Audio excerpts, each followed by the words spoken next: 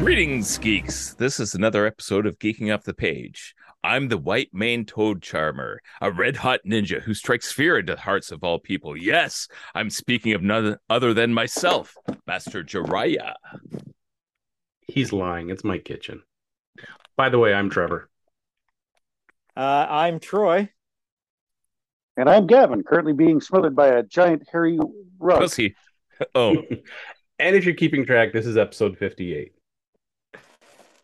But why the hell are you keeping track? Why are you keeping track? Yes. someone's got to do it. Yeah. So Yep. names on the list, and everybody's like, nah, we'll cross his name off. He's good. We're good. We're good. But it's a full quartet. It How about is. I was that? about to say, it's been almost like a full year since all four of us have been on at one time, isn't it? Yeah. Easily. Shocking. Wow. Look at that, huh? Must be a Halloween miracle. Well, it's not Halloween yet. It's a Close Halloween enough. season miracle. All right, I'll take that. All right. All right, so this has been a week of stuff happening. Who wants to kick it off? Who wants to start? What have you been watching? What have you been laying your eyes on? What media have you been perusing? I'll start right now. I've been watching The Expanse. That's it. Timey-wimey. I'm back a couple years, but I've been watching The Expanse, and holy crap.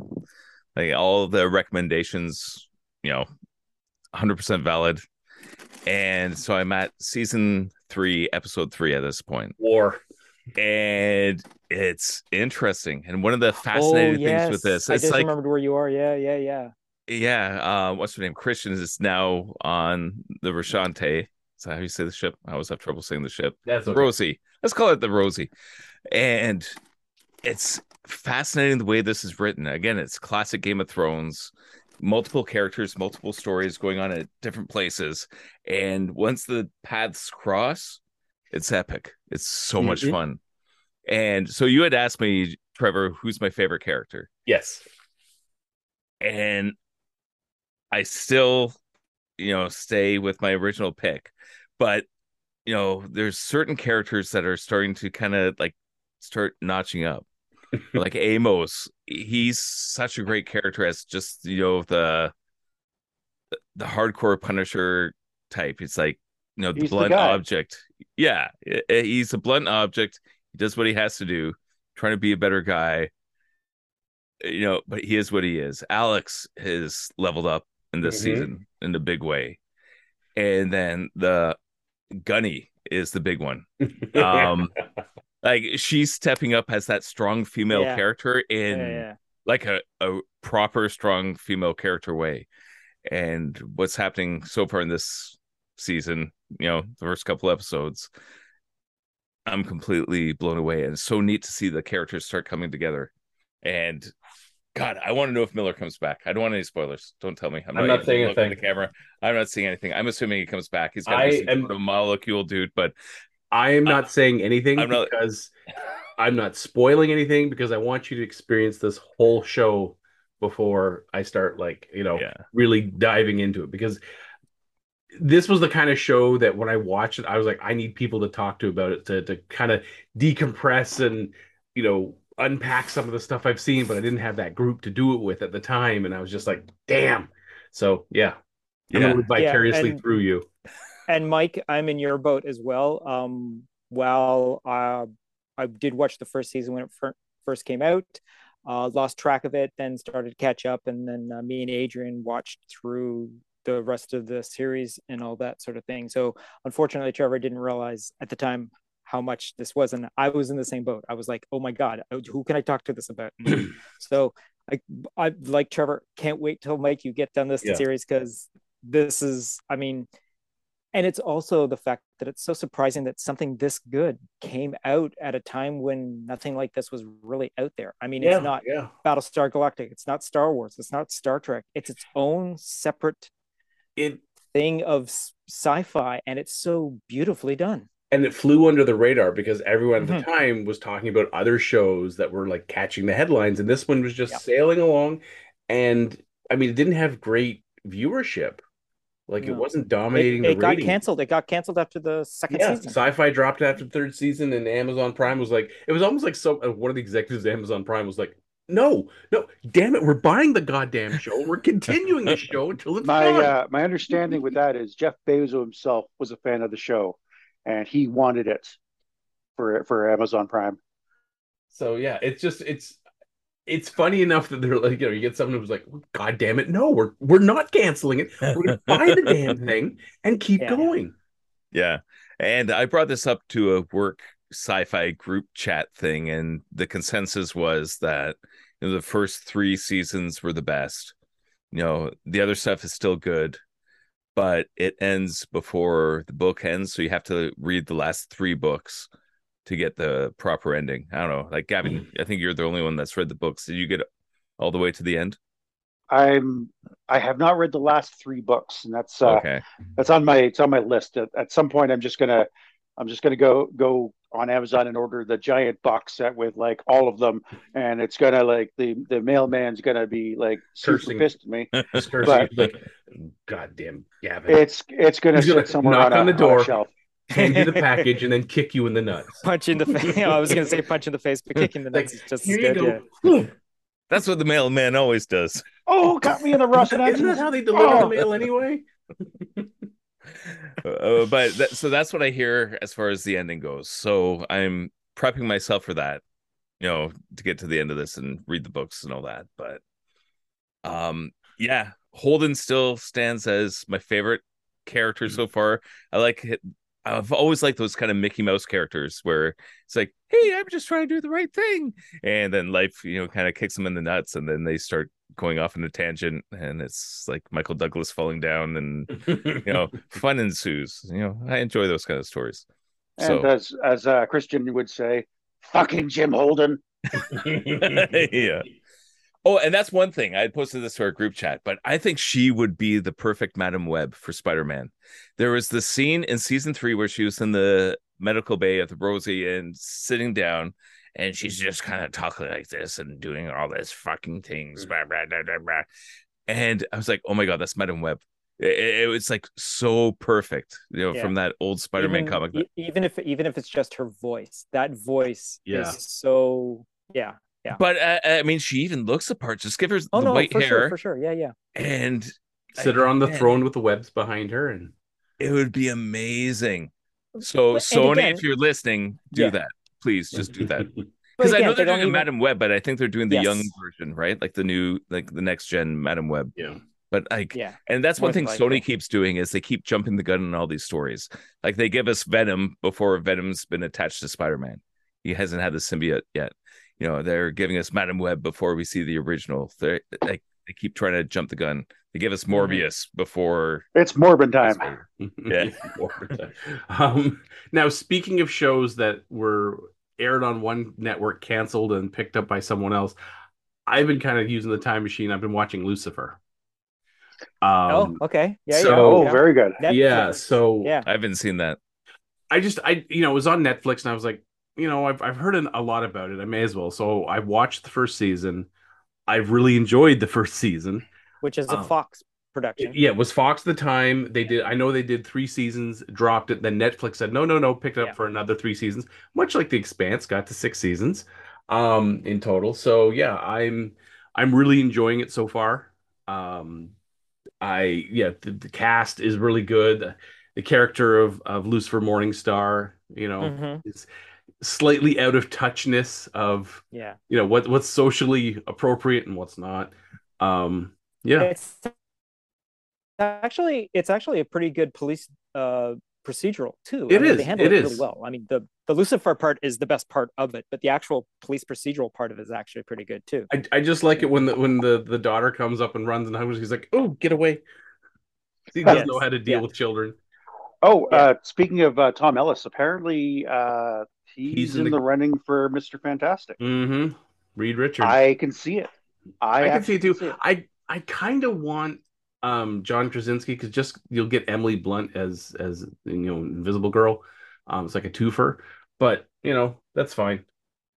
I watching one season, I'd be like, yeah, this guy could totally play Reed Richards. So yeah, that's one of the things I've been wasting my time with for the last. Yeah, no, Lucifer is definitely worth the watch as well. I mean, it's not something you have to be loyal to and all that. And the No. supporting cast is actually really good too. It is. It's Um, nice storyline that yeah. each episode has a story and then has And then links there's to other episodes, and then you Mhm. have the storyline that weaves all the way through all the episodes right to the end of the season. So Yeah. to me, Yeah. that's good storytelling. That's storytelling with forethought of what's coming ahead. Yeah, they definitely did their research ahead of time. They Well, it's not just definitely research, provided a good but storyline. yeah, they had someone like the head writer, like, all right, we got to put story threads into this and into here, and we'll resolve it there. So yeah, they definitely had a good showrunner to do that sort of thing. Because again, it's a DC comic, which is what it is originally, and it's a really great. It's a very, I wouldn't say loyal adaptation to the comic book, but it definitely is. It now is who is the original? Is it a Neil Gaiman? I know it's Vertigo. Comic? So it's definitely Vertigo, right. and I know he showed up in a whole bunch of different right variants. Like there was because what's her name? Oh shoot, Game of Thrones big girl. Who played the Lucifer and Sandman. Created by Neil Gaiman, Sam Keith, and Mike. Okay, so it wasn't Neil Gaiman. Yeah. So and that's one thing I don't quite understand. And I mean, Warner Brothers does this. They're constantly doing this now, where they just keep picking different actors to play the same character within different properties. It's like this crazy Elseworlds kind of weird alternate reality stuff constantly going on.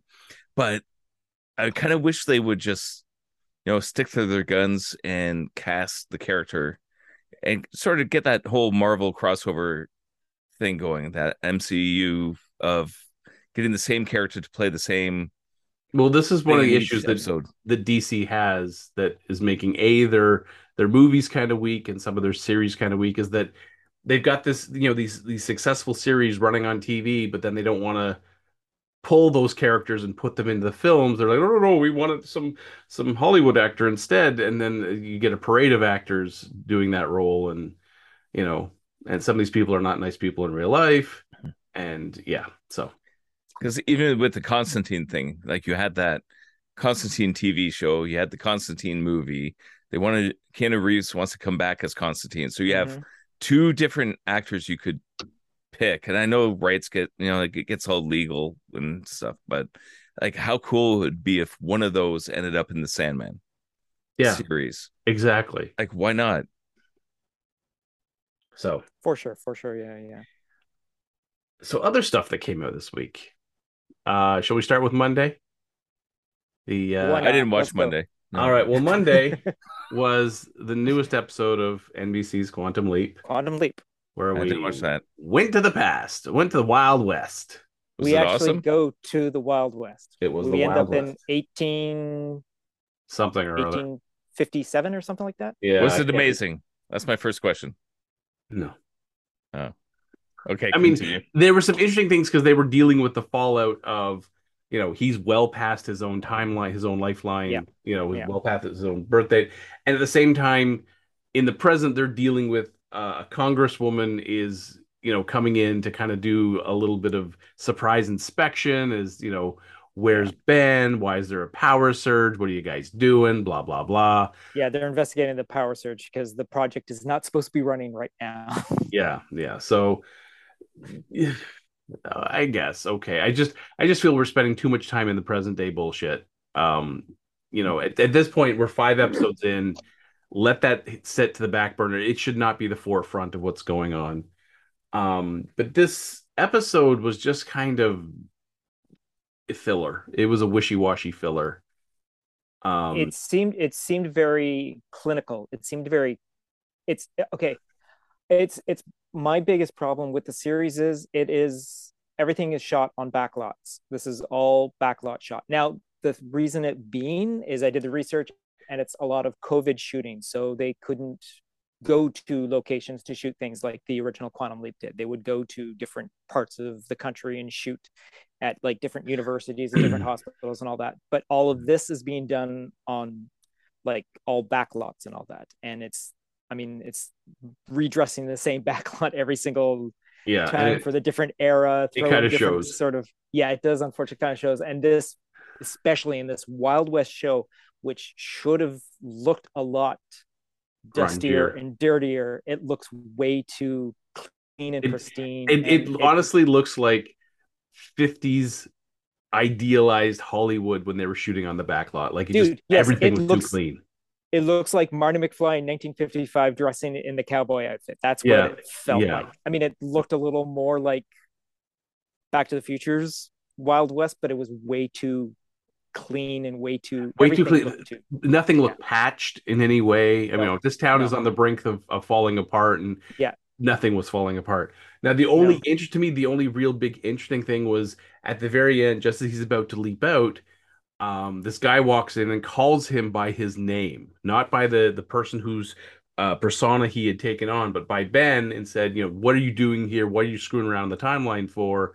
And the guy's like, wait, you're and then he leaps out. So we know there's other leapers in the timelines running around. So this is probably going to be a big conflict. This harkens way back to the original series when at one point when Sam came up against an evil leaper who was changing the timelines for their benefit and not for the benefit of others. And so we'll see how this goes. I mean, my prediction is that's Sam himself. I don't think it's Sam. You don't think it's Sam? Because in the original series, the actual leapers didn't reveal themselves until they actually physically touched each other. So you didn't know who was the other leaper until they actually physically touch each other, and then it was revealed that this is the other leaper. So I mean, I don't know what other, unless it's what's her face, Al Calavicci's daughter who's already leapt, and just because of the timey-wimey sort of thing of the quantum leap that she in the future leaps into this timeline and all that. I don't think it's her. I think she's trying to help Ben against those people. I think it's a separate group who are, trying. It's almost like going back in time and finding out what stocks are going to be really good back then, purchasing them. So now in the present, you're filthy rich. You mean like the Jean-Claude Van Damme time cop? I'm not looking at that. Because I don't need to see anyone doing the splits on the counters while naked to avoid electricity, a taser on the floor. Okay, Biff. Yeah, Biff. Yes, exactly, exactly. What are you looking at, butthead? Yeah, that honestly should be like a verb. Oh, I'm biffing it, which means you're nobody calls me chicken. Yeah. So that came out on Monday. That was a kind of a low point for me. Wednesday we saw Andor showing up on Disney Plus, the newest. I didn't see that. No, you didn't need to. No. So remember the first 3 episodes are guy who does something bad happens, has to get out of town. Yep. Next 3 episodes, the heist. Yeah. And the countdown to 3 days later. Heist. 2 days later. 1 day later. 0 days. This is the aftermath of the heist where he goes back to the town. Is it 1 day later? It basically feels like goes back to his town because now he's going to rescue mom or the mom figure, and he's going to get her out of town because now he's 200,000 credits richer, and he's going to improve her life and find out turns out the Empire is not taking that theft very well. They're not just like, just some pocket change, we'll be fine. They're cracking down, and cracking down hard. And I can understand, we need this episode to kind of explain some things and to see how the Empire reacts. But this 100% that sounds like a YouTube video. Empire reacts. Yeah, it honestly was. It was just like this episode was a whole lot of newspaper and the hamburger sort of thing. This was a lot of filler. This is basically going to be setting up whatever the next thing is. But how many days later? It doesn't. I don't think they say exactly. Now, the only thing that was really big was.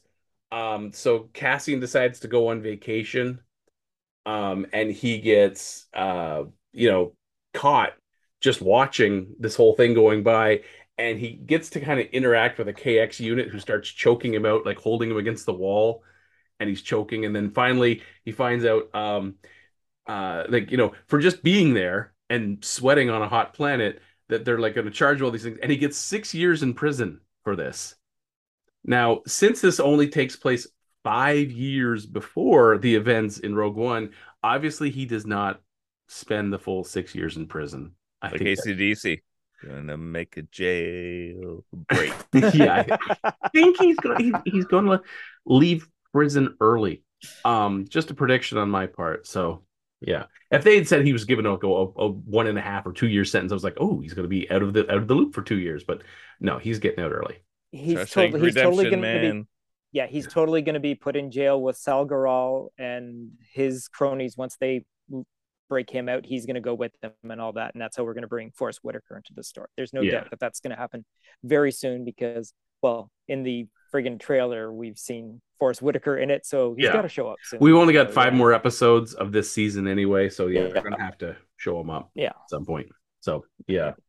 But again, like I think like the previous episodes that have already aired, you're gonna have to wait to see like these 3 episodes as one episode sort of thing for it to not feel like.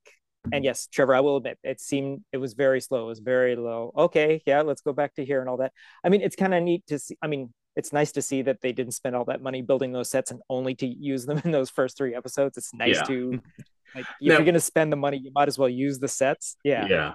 Now it feels like Yeah. because there's 12 episodes in the season, it's like they've chunked it into 4 separate movies, like 3 episodes each. Yeah. I kind of wish they would just release 3 episodes at a time so you can see the whole narrative of that particular thing. That would be much easier. Because then you watch the first episode of 3 for this and you're like, oh, that doesn't. And then second episode, you're like, okay, this is trying to get us from 1 into 3, and then you've watched 3, like, all right, so that movie's over. What's next? Yeah, and like I said when it originally started, like I watched those 3 episodes back to back to back while you watched them like a day in between and all that sort of thing. Yeah. And they do flow right into each other. If you can hit that like skip to the next episode, skip the intro and all that and make your hour-and-a-half movie, it's actually quite No, I'm gonna say when they say, skip recap, okay, skip intro, okay, and then they still do the goddamn Andor logo after you skipped the fucking intro. yeah. Skip the damn title sequence. Yeah, exactly. Like, Yeah. like, And that title sequence gets longer and longer in each episode because if you notice the musical like accompaniment with it grows every single episode. yeah. Well, so. I on this last one, I'm like, okay, skip the recap. I know what happened. Skip intro, and then they start, and I just like, I want to find the guy who figured out the out point for the skip intro and punch him in the throat and kick him in the nuts at the same time because you're not doing your fucking job. So, listeners, skip if an you know intro, that guy, you go if right you to know the goddamn that, action. leave the name in the comments with the address so Trevor can go. Yeah, visit. so I can go make a visit, and we'll discuss intro and outro points when you're saying skip recap, skip intro. Oh, Yeah, that's definitely a Disney Plus problem. that's completely. I gotta say, I'm just starting to think this might not be one of the better shows. Not selling it to me, man. Not selling it to me. I still haven't seen it, Troy. Uh-oh. Well, again, Gavin's it's turning to the dark side. it's He's like the happy guy of the group. He is the happy guy of the group. Yes, he's the guy with all the views on TikTok. The Transformers. I thought this was supposed to be TikTok. Yeah. See, But again, I like- have like- this, like- and this is great. Why Yeah, the fuck no, aren't they that is- using yeah. this? Oh, Yeah. Well, because that stuff takes place 5 years later. but still, it's just, Yeah. the storytelling's killing me. It's so because you can tell, like, oh, what movie are they going to rip off now for the next 3 episodes? Oh Lazy. yeah, no, it's totally going to be Jailbreak. It's totally going to Yeah, be. it's going to be like the show Prison Break or Shawshank Redemption or some stupid shit like that. They're going to be like, oh, let's do a Prison Break movie. We heard Trevor's #1 movie. Let's what's wrong with the ball? keep that. The Great Escape. This is going to be the Great that's Escape. it. It's They're totally gonna- going to be the Great They're going to Escape. give him a ball. He's going to be Yeah. in his cell. He's going to be bouncing like Bounce a to little, the guts. Yeah, he's little going to be the hover Steve ball McQueen for a bit, and then he'll get on like one of the hover bikes and leap over the fence and wah wah wah. Okay, Hey, Trevor called it. if there's a blind forger, yes, it's definitely going to be the Great Escape. Well, if he's going to meet up with Saul Guerrero, they're either going to tunnel their way out or they're going to Yeah. leap over the fence with a bike or some stupid shit like that. He's like Charles Bronson in the Great Escape. He's Yeah. digging tunnels. He's digging tunnels. Yeah. All right, what's next after that? What else is on television that we got Everything else to? I have is not television. So, well, it's sort of Yeah, no, I'm streaming. stuff. Yeah, I'm pretty much past that as well. You guys got anything, Gavin, you must have done what do you something. got? Well, I'm up to date on Lower Decks, which again, absolute love letter to Star Trek. So if you haven't seen it, you got to start watching it. It is bar none one of the funniest odes to Star Trek, yet entirely being Star Trek I've ever seen. Uh, the other thing I saw was a brand new anime series called Chainsaw Man. I saw that. I didn't watch it, but I saw that the ad. I was like, ooh. I haven't seen it. What's Basically, that? basically the manga's been out for quite a while. Basically, it features the main character, this poor kid who basically his father had a massive debt to gangsters, and he dies, leaving behind the debt. So the gangsters basically essentially enslave him to pay off his father's debt. So the kid is living in poverty. Along the way, he befriends this little tiny dog demon that has a chainsaw sticking out of its head. And amazingly, it's one of the cutest dogs I think I've ever seen in anime history, except for the fact he's got a big chainsaw sticking out of his head. Uh, he's tasked with slaying demons in this world because for the gangsters, there's no risk for them, and when if he pulls through, they basically deduct all of the all of his expenses and maybe put a pittance towards his debt. So for him, it's a lose-lose situation.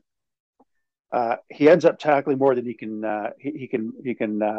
take on, and ends up getting killed by a bunch of demons. And his little dog demon with the chainsaw ends up melding with him. And so he wakes up and discovers he's got a ripcord sticking out of his chest, and just by just instinct, he pulls the ripcord, and chainsaws come out of his hands, chainsaw comes out of his head, and then slicing and dicing ensues. It is a very visceral show. When the chainsaw goes, I mean, it's a chainsaw in bodies. You can imagine the kind of gore that we're talking about here. A little bit of blood splatter. Just a tiny bit. All right, okay, I expect that. So, so not for kids. Don't watch it with the kids in the room, Mike. Seriously, it's no Naruto, but it's worth watching, but not with that kind of gore. So I'm 2 episodes in, and he's recruited by this lady who's running this demon hunting organization, and basically it just he's getting paid, he's getting fed, he's able to bathe. Like, this is a lifestyle for the rich and famous for him. But he still has the chainsaws, though, right? He basically just pulls the ripcord in his chest. The Chainsaw Man character himself, when he's in his demon form, is it's all CG, which is and looks fantastic, because I can't imagine trying to keep track of the chainsaws, like if it was all drawn by hand at that point. Like they're just visceral, like giant jagged teeth spinning. I think only CG could have done that justice. But worth a watch, especially if you're looking for something a little different than the typical anime fare. Yeah, I said I saw the thing. I was like, ooh, but I'm gonna have to wait till after Halloween to catch up on stuff. But that's definitely on my list of ones I want to see, because it's just intriguing enough that you're like, ooh, I have to see. I just have to. It's just enough that I want to see more. Yeah. Given your recommendation, I'll be watching it. I was just looking at the trailer as you were doing your commentary, and the animation looks phenomenal. It does look really cool. Yeah, so good. And what's the deal with the shark teeth? They look like characters from the Naruto Hidden Mist. Like, all the characters seem to have shark teeth. My guess here is that it's a holdover from their being affected by demons. Like anything that merges with a demon is considered I think they refer to it as a fiend. So they tend to have characteristics like sharp teeth or horns or something.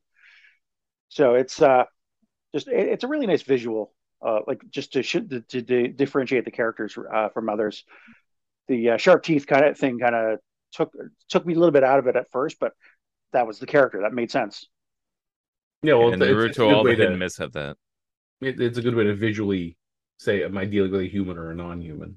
Yeah, and Yeah, just looking at the trailer, looking at the violence and stuff that happens in some of the shots, like, geez, this isn't the yeah, trailer. it definitely, It's like, yeah, whoa, So it's not quite definitely Legend mentioned of in the Naruto. Overfiend, but it's Oh, still pretty I hardcore. Legend of the Fist of Overfiend. Holy North shit! Star. I don't know. Fist I of the North flipped Star. through a Yeah, few yeah. pages of the manga, and you know when they're depicting blood, sometimes it's like they'll just do like a black splatter on the page, Yeah. like just an ink stain going across somewhere. Like I opened one page and it's almost entirely black. I was like, oh my, I think they dipped this okay. page in the inkwell. I guess that happened. Okay, next page. So Oh, apparently, this first season or whatever, there's a total of 12 episodes. And for anyone out there that's interested, it's currently airing weekly on Crunchyroll. So yeah, so there's 12 episodes in this first outing, I guess, depending on the outlook. Now, is it dubbed or is it The subtitled? one that I saw was subbed. I'm not sure what the Okay. Crunchyroll version is. All I right. have seen a few Crunchyroll stuff that sometimes they're dubbed, sometimes they're subbed. Yeah, So yeah, that's what I was curious Yeah. about. Yeah. Okay. so for people in the US, if you're listening, it's on Hulu, both the sub and the original dubbed or undubbed version. So subbed and dubbed on Hulu. I believe they only have 2 episodes so far. I believe those are the only the 2 episodes. It only started airing a week ago on the 12th, I believe, is the first Yeah. episode. Yeah. So yeah, you And can I get agree subtitled the or dubbed. chainsaw dog looks pretty cute. It's a pretty cute dog with a little chainsaw coming out of its head. Well, from the manga, the actual dog's kind of cute too. So it's just a tiny little chainsaw coming out of its head. just a little one. It's like It's such a cute chainsaw. to lop little limbs off small trees. And it's also another thing that's kind of cool because like I've seen for the past little while cosplayers doing Chainsaw Man, and I didn't know what it was until like I did some research. Like I saw a couple of people showing up. I'm like, what is this? And I'm like, oh, it's a manga. And then it's like, oh, it's becoming an anime. And I'm like, all right then, whatever. But yeah, no, this looks spectacular. I'm probably as well. I'm going to look into viewing it as well. So who knows? Next week's Halloween episode, we might have a whole entire review of Chainsaw Man, the first 3 episodes. We'll all be So, holding chainsaws. It'll be great. Yeah. Yeah, I there got a you little go. lexicon I just picked up, so I can just like Nice. run it at the camera. I got a dog. I got a dog too, but I'm not going to tie that chainsaw to her head. Yeah. So other stuff. So my wife and I have been watching a series on Hulu, at least down here in the States, Reservation Dogs. And this is a show by Taika Waititi. It follows the lives of 4 indigenous teenagers in rural Oklahoma who are living on a reservation, who spend their days, committing crimes and fighting crimes. And they're dealing with the death of their friend Daniel. It used to be 5 of them, but now it's only down to 4. And this is like 1 year later after he has passed away. And that's basically most of what season 1 is. Season 2, they're still experiencing some grief over the loss of their friend. But now their foursome has kind of been torn apart because of some of the actions of some of the members. Excuse me. And now they're, just trying to figure out as they're growing up because they're finishing high school and those sorts of responsibilities are rolling in. What's really good is all of the actors are indigenous people. And they deal with heavy issues and they don't shy away from them.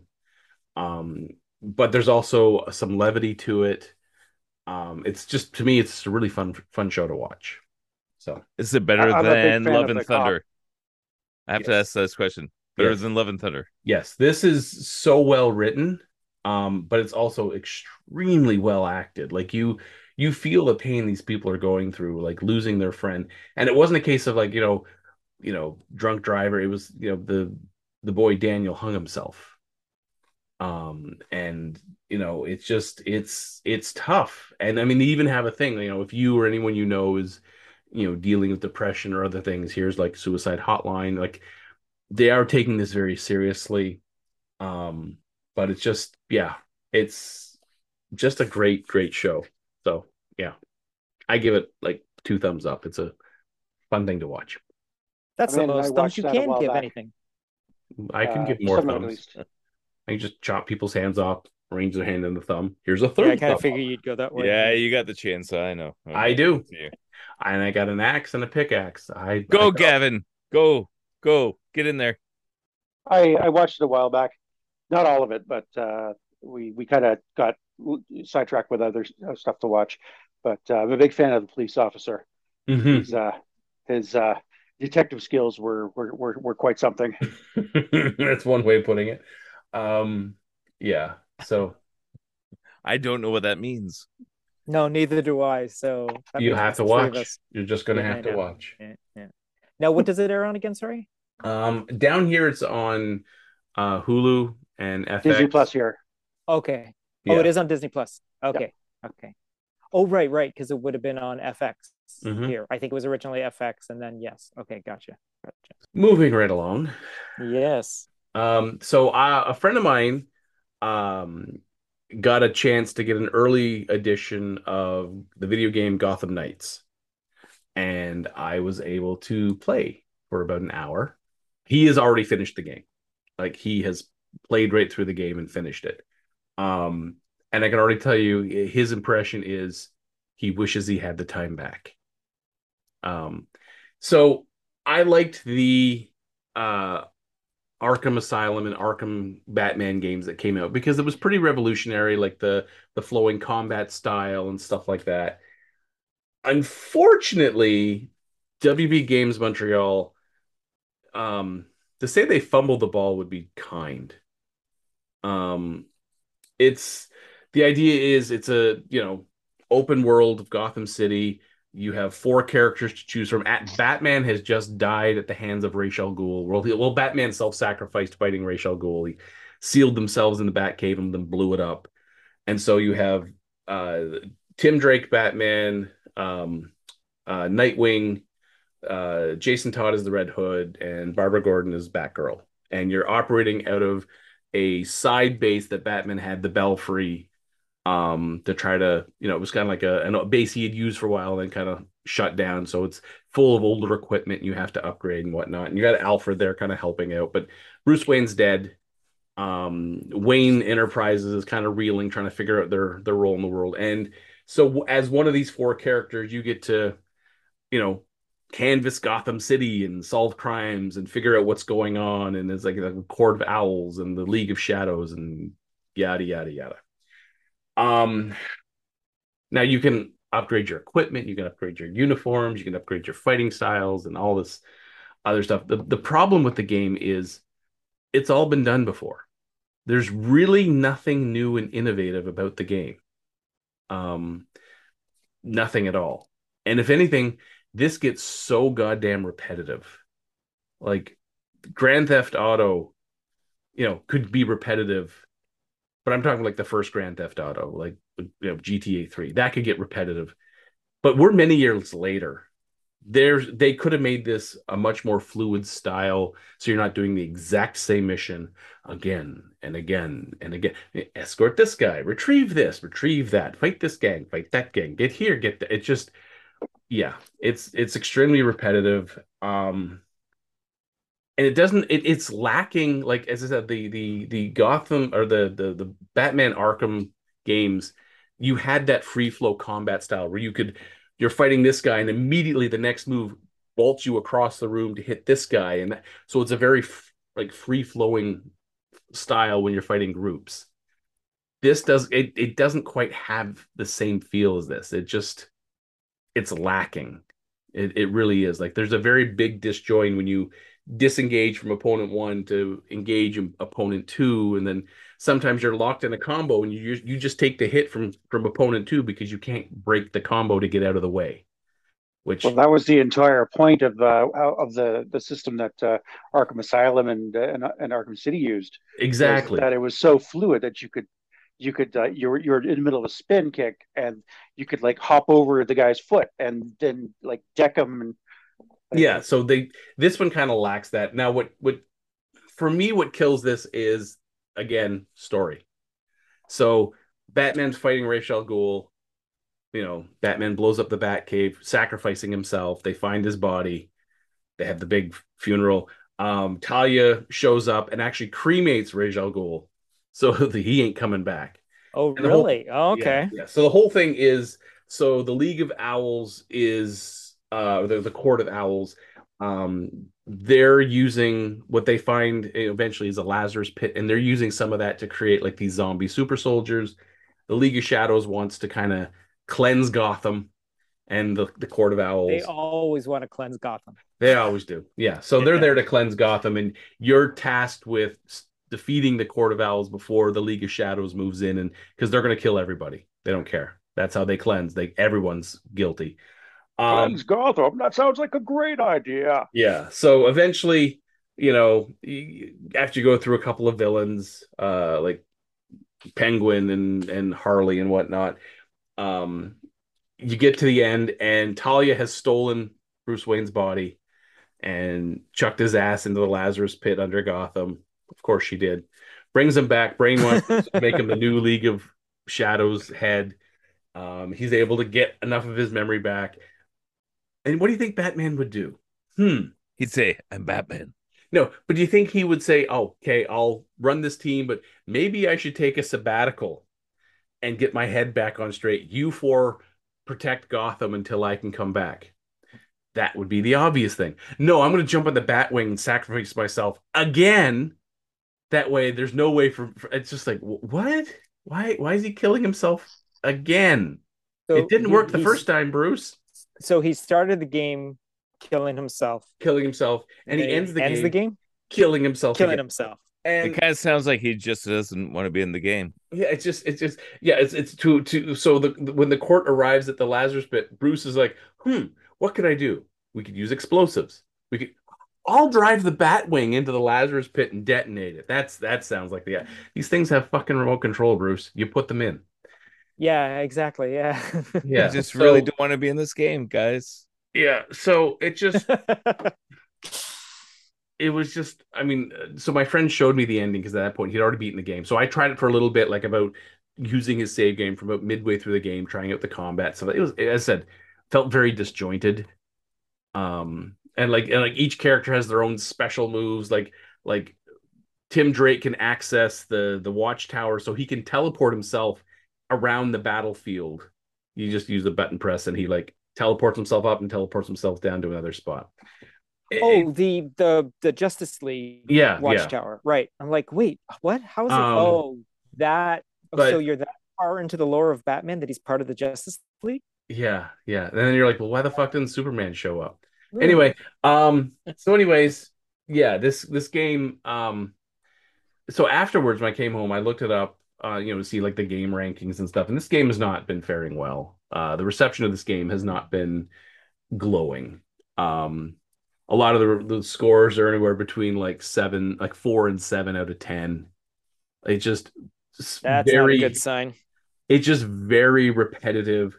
Like some people, I tried the co-op. The co-op's okay, but you share a screen space, so you can't separate too far before the game's like, it's trying to keep both people on the screen at the same time, and it's just like, oh my god. Oh, didn't every single Lego game ever figure that part out? They did, yeah. The one did, where it went split screen and they could splinter in different directions. But that was amazing. But the thing is you need a screen big enough. Like you need like an 80-inch TV because it's just like if you do it on a small like 40-inch TV, you're dealing with a truncated. It's just it was horrible. It really was. It was fucking horrible. You have limited camera control, if any, in most cases. So a lot of the times you're like, oh, who the hell's hitting me? Because the guy's behind me. Now I got to spin around so the camera can spin around and I can. Yeah, this is a game definitely a hard pass. Hard fucking pass. What's really not helping right now is for the PlayStation 5, Xbox Series X, and even the Xbox Series S, they're saying that it's capped at 30 frames per second. Yeah, that's the other thing. Almost every new release now is minimum 60 frames per second on next gen consoles. what problem is this game feels like it came out maybe a year to 18 months too soon. There's sections that feel unfinished. And it looks like they just rushed it to try to get it out. And I think that's probably part of the reason why they capped it at 30s, because there was probably a technical issue they hadn't overcome yet and figured, fuck it, it's going out the door. Could have been the fact that they had to, like, we need to release it at this date, and they were just behind and decided, okay, this is what we're going to do. Could be. Because 30 frames is a minimum video. horrendous. Yeah, and it showed like on his TV, you could tell at times when you were like, wow, that it's not choppy, but it ain't smooth. Wow. Actually, a fun comparison I saw a couple of days ago was there's a YouTube series called Digital Foundry, and they do comparisons, like performance comparisons of various games. So they'll show it on the Series X, they'll show it on the PS5, they'll show it on PC. They'll show you the frames per second, and like just how much it varies per console or what have you. And they were doing a comparison of PS5, Xbox Series X, and Xbox Series S. And Xbox Series S, which is considered the less powerful hardware, was maintaining a solid 29.9 frames per second. PlayStation 5 and Xbox Series X, we're averaging anywhere from 25 to 27 frames per second for the most part. Yeah. The lesser powered console is doing better. No, I think part of the problem why locking it at 30 the way they did is there's no motion blur. If they had added motion blur to, like, when you're kicking or punching, you would have been able to overlook it. But every frame is crisp, and at 30 frames per second, it's like watching like live sports when you have the motion blur taken off your TV. It looks like cheap video. And for this kind of game, 30 frames per second just doesn't cut it. It if anything, it gets kind of choppy because it's like the character's leg goes from floor and it's at the guy's head the very like 1/30th of a second later, and you're like, you don't see any arc of where his leg was getting there. Just like it's almost like it magic, just pop, and you're like, what the fuck? So yeah, they dropped the ball on this one. That kind of sucks because a lot of the character design actually looked kind of neat. They pulled a lot from the comics. Looked fantastic. They pulled a lot exactly, from the comics.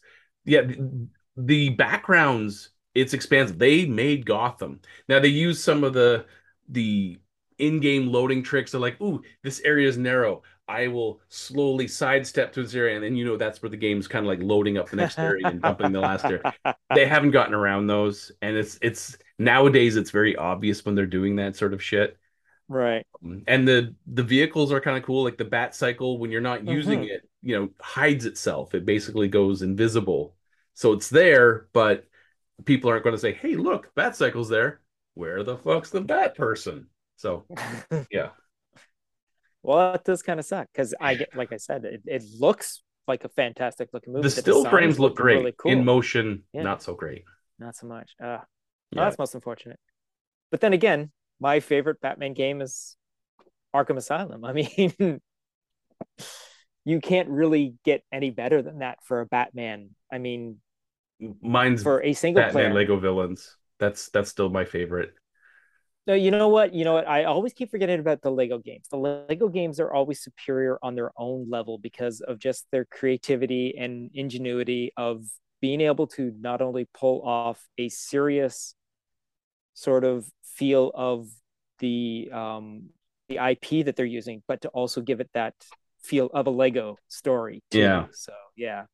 My boys love those ones. They're some of the favorite ones. It's the little things like. I ended up getting Lego Dimensions for Amanda a couple of years, well, I guess it's now a few years ago. And, of course, you had Batman, you had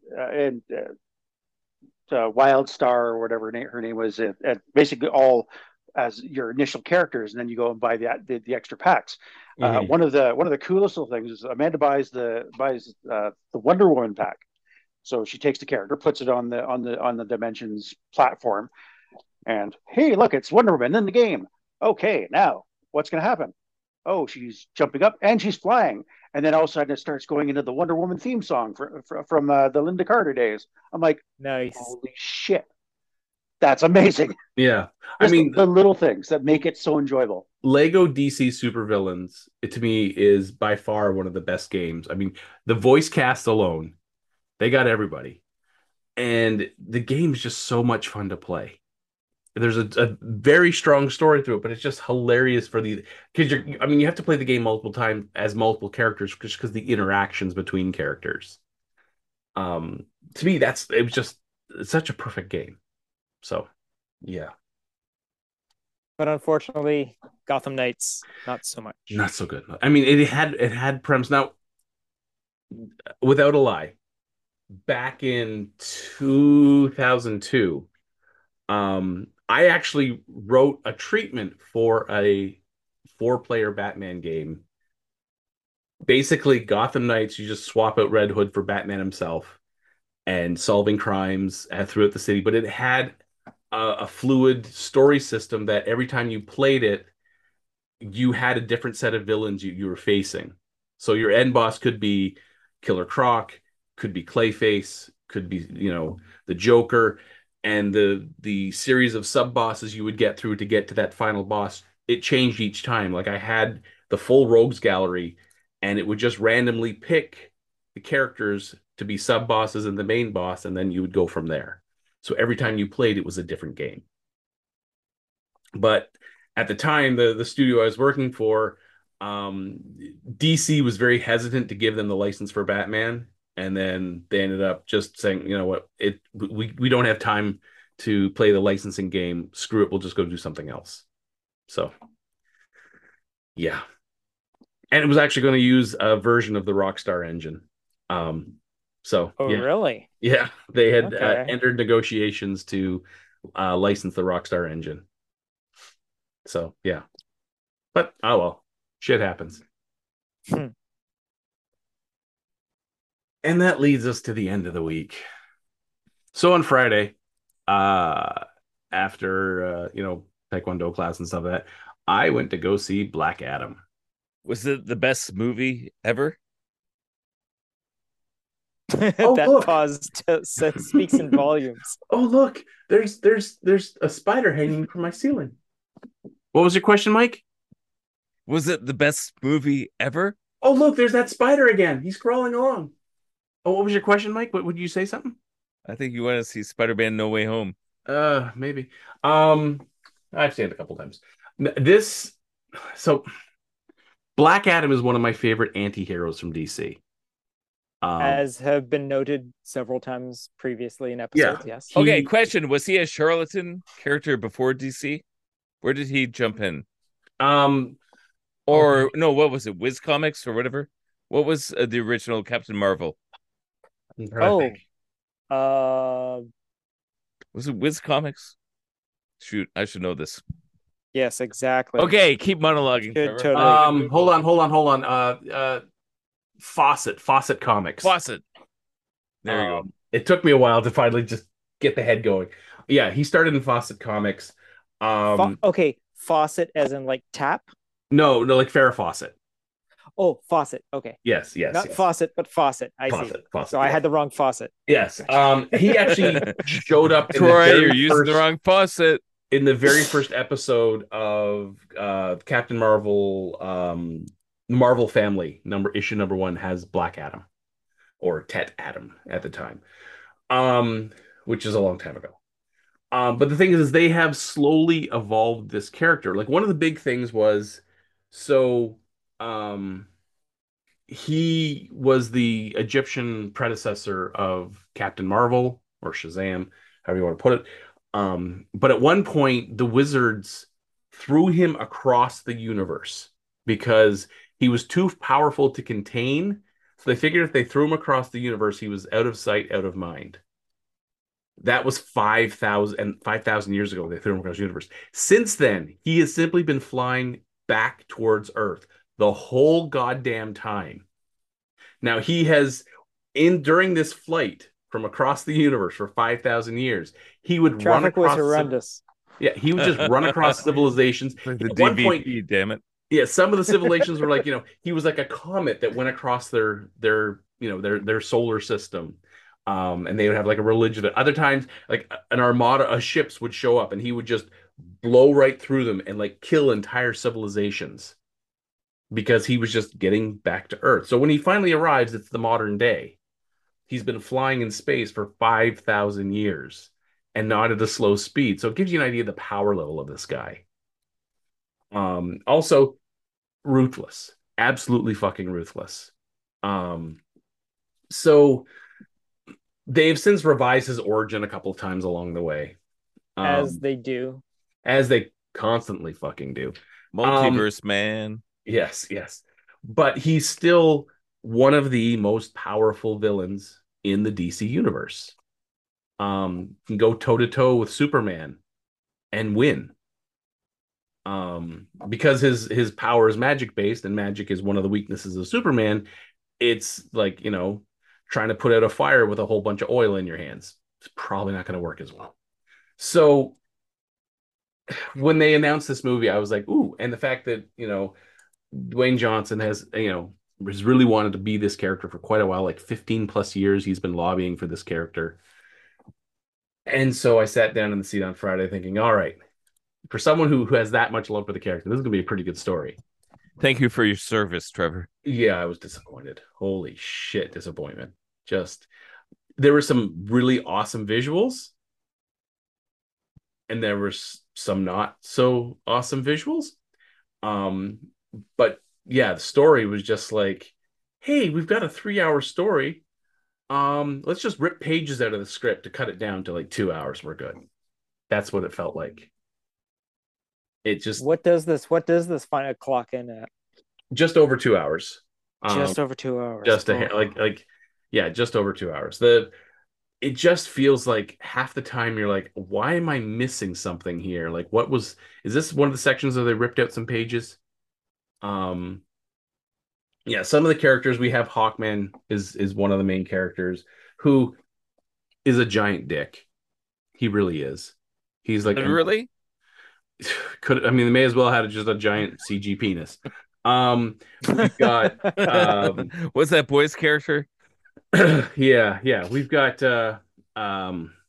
Pierce Brosnan is Dr. Fate, which was pretty good. But we also good. have Thankfully Pierce Brosnan as Dr. Fate was pretty good. Yeah. I was hoping he'd pull that off. Then there was like Cyclone and Atom Smasher, but there were questions you have right off the bat. Like when Amanda Waller orders that, the Justice Society of America go apprehend him. And you're thinking, why? This would be like the Canadian government ordering that, some guy in Australia go get him. He has no fucking bearing on what you do, and you have no jurisdiction in where going there. So why? Well, it's because he's too powerful. That's because reasons. Exactly. It's like, bitch, this is none of your concern. So when they get their asses handed to them by him, and she gets all pissy, and you're thinking, again, you have your narrow scope of what you have to. If he's on U.S. soil, yes, absolutely, he's your problem. He's a different fucking country, absolutely halfway around the world. Not your concern. Who put you in charge of all superheroes, like all super entities? And then is it the same Amanda Waller from? Yeah, it's Peacemaker and Suicide Squad. It's Viola Davis, who again, she plays the role really well. But again, the whole time in terms of writing, you're like, it's not like he's operating on U.S. soil. Why does she have the oversight to demand that a super entity who has shown up, who suddenly she has all this information about, by the way, which makes no sense. Like, where did she get he's been imprisoned for 5,000 years. How the hell did you know? Did someone hand you an advanced copy of the script so you could read up on it? Like, reading Egyptian hieroglyphs. She read Bruce Wayne's files on him. Must have. So it just like, what the now at the end of the movie, I'm sitting there because I know there's the mid-credit scene because that's all they've been talking about for the last week or so. And I see people get up and walk out, and I'm thinking, Where have you Have you been? learned nothing? Where have you been since 2006 when all superhero movies have a mid-credit scene? Why the hell is your ass leaving the seat At the before the very credits? least, a single. Yeah, like, Yeah. and sure enough, mid-credit scene, which was kind of cool. But again, reinforced the whole, you know, Waller's really fucking overstepping here. Like, it doesn't make sense how or why she's getting the oversight to do this. Because she sends a drone and says, "Well, you didn't like it in my prison, so consider Kondak your whole prison." I'm thinking, where's this perceived authority stemming from that you can order people that, oh no, since I can't, you don't want to be imprisoned in my prison, I'm going to make this whole area your prison. You can't leave. And he even says, who the hell are you going to get to stop me? There's no one on this planet who can stop me. And of course, I'm going to spoil it right now. She's like, well, I know people who aren't from this planet. And he's like, send them all. Which was nice because, yeah, Black Adam is supposed to have a whole lot of confidence in himself. And sure enough, he blows up the drone that had the hologram. And through the smoke, you see someone drift down. And Henry Cavill, as Superman, steps up and says, "We need to have a talk." Ends there. That's fine. Was he wearing his underwear on the outside? That's my big question. He was wearing the suit he wore in Man of Steel. Damn it! If he was wearing his red Speedos, I would have been so happy. But everything's ruined forever. Yes, it's all ruined for every. Well, he's just learned to put his underwear on the inside and then put his pants on. That's all it is. No, it's a strongman suit. Anybody who doesn't understand that is doing it wrong. But honestly, that was the best part of the movie.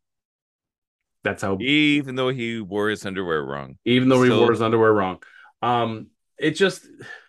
This was exactly this. It's like they DC pulled a commando raid at Marvel and grabbed a superhero script and ran back and just threw it into the word and just did like a search of change hero's name to Black Adam, change villain's name to what's his name, Sabak, whatever, and then just went from there. Because guys, what's the problem with most Marvel intro movies?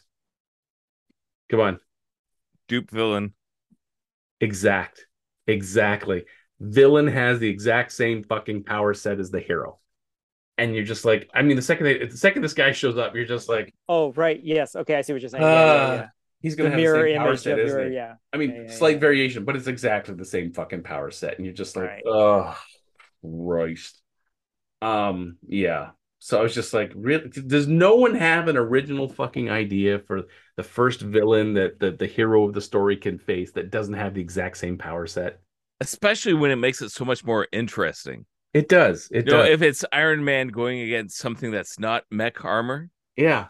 If he has to go up against Fin Fang Foom, it's like, whoa. Exactly. Like, something that's got to go against a weird dragon or Mandarin, magic rings. Yeah, what's tech armor going to do against magic rings? I want to see that. I still haven't. Yeah, we still haven't. We probably never will. In my mind, I've seen it many times. Now, one of the side things was kind of interesting. So they had the Shazam trailer, Fury of the Gods, Shazam 2. Yeah. So they played the long trailer for that. That was kind of fun. In the movie, at one point, when the seven wizards decide to, because they can't strip Black Adam or Tet Adam of his power, he has to willingly give it up. So he has to say Shazam and go back to mortal, and then they can do whatever. But he's refusing to give up the power, so they're trying to imprison him so that to keep him contained. This is why in the Shazam movie there's only the one wizard left, because Tet Adam killed the other wizards as they were trying to contain him. That's why there's only the one wizard in Shazam, because all the other ones are dead. That's why all those seats are empty, because he killed the people who were sitting in them. It wasn't old age. It was Black Adam that killed him. Oh, you mean at the beginning of the Shazam movie itself? Yeah, the beginning of the Shazam movie, when when he's the old wizard there, because he was actually in the film. What's his name? I can never remember his name. He was the guy from Guardians of the Galaxy, right? Djimon Hounsou, who was the wizard in the Shazam movie. Yes, he's in this movie, a little bit younger version, but he has all his wizard friends, and they're trying to contain Black Adam by imprisoning him in the stone sort of thing, and he lashes out and kills all but the one. which is why in Shazam it's just the one wizard because There's one left. Okay. because Sorry, it's I thought Black you were Adam that talking. killed him. So I thought you were talking about this happens in the trailer for the Shazam No, Fury no, of the no, no. Gods. no, But no, I'm no. like, wait, that doesn't make Whoa, sense. what a trailer. Yeah. So yeah, it's they to me because I've been such a fan of the Black Adam character. They kind of fucked around with too many things. Um, and Dwayne Johnson, I mean, initially it starts out like the man out of water. You know, he's a man thrust 5,000 years into the future for him. So he's kind of unsure how things work. But also he's a force of nature. Like buildings and cars and bullets really mean nothing to him. I mean, at one point people are shooting at him and he's like poor him like weak wizards because he to him it's wizardry with them firing guns because he's catching the bullets and looking at them like what the hell's this? But it carries on too long, too far. And yeah, this is not if this is supposed to be the start of DC's new universe, their big step forward because they canceled Batgirl. This is a misstep. Like it's kind of like a stutter step. So yeah. Which was funny though is there was absolutely no mention of the upcoming Flash movie. None. Like you'd think they'd throw a trailer. Nothing. Not a peep. So Now, how did Meredith enjoy it? Did no, I went with some guy Oh, friends. sorry. Yeah. I apologize. Yeah. How did your companions enjoy it? And Were they as big of like No, Black they're Adam they're not fans as to big a begin Black with? Adam fans, so Okay. they had some questions about it was Meredith glad she didn't see it. probably. Yeah. She falls asleep during superhero movies. Okay. Yeah, they had some questions about some of the characters and stuff like that. I mean, visually there was some, as I said, there were some really nice set pieces. Okay. But there was also a lot of lulls in terms of like just a nice high peak and then plah, and just Lol's like low. LOL, lol's No. like lol. No, like Oh, like lol. Yeah. Not that lull, the other lull. Yeah. So Getting your lulls mixed up, Mike. yeah. Lol. Yeah, and it's like, well, at one point he gives up for no apparent reason, and Hawkman's he's just a I mean, as it Hawkman acts like Amanda Waller's hired gun for the whole thing. Just I'm gonna fight him. I'm gonna fight. It's like we've already established you can't fight him. You cannot beat Black Adam. He's too fast. B, he's too strong. C, nothing you have can hurt him. It sounds like my wife's bird. Yeah, it's like why do you insist on this fight? I'm a raptor. It's like, dude, settle down. Bucky. Yeah. It was just like, the first time they had their first tussle and everyone else is like, wow, he's really powerful. And Hawkman gets his ass handed to him. And you're thinking, wow, okay, you learned your lesson. Well, I'm going to fight him again. What? Yeah. So that's why like some of these characterizations of some of these characters, you're just like, this makes no fucking sense. So I take it this being a humorless Dwayne Johnson performance, or more like unintentional humor, more of like man out of time humor. Gotcha. Sort okay, of thing. yeah. So, but not your snarky sort of like no. Well, at one camera point, sort of Dwayne Johnson. Does he ever raise the eyebrow? No, he doesn't raise that. But at one point, what? Wow. Dr. Fate says something to him. It's like, and that's sarcasm. And then later, Black Adam's like torturing these two guys and throws them away, just drops them, and Hawkman has to save them both. And swoops in. Hawkman swoops in after saving both and drops them. And he's like, "You could have killed them. We need the information." I was like, "I got the information, and they look alive to me." And then cuts to Dr. Fate, and he turns like, "That's sarcasm," because he's like trying to teach him sarcasm. That's the unintentional stuff. So yeah, you're talking like a Terminator 2 sort of learning way. Yeah. Dealing with he's got this little kid that shit. he's like, your costume's all black, and we shouldn't call you Ted Adam. He's like, you need a catchphrase like the man in black sent you, and so he's trying to use it at one point, but he's killing these guys faster than he can say tell them the man in black sent you. Yeah. Wow. Yeah. Okay. Yeah. Okay, what do you think about that, Gavin? I have it's kind of cemented my my thought that I'm not going to pay to see this one. Wait for it to come out on HBO or something, or Blockbuster Video. I'll wait for that. Wait for Blockbuster. Two for one night.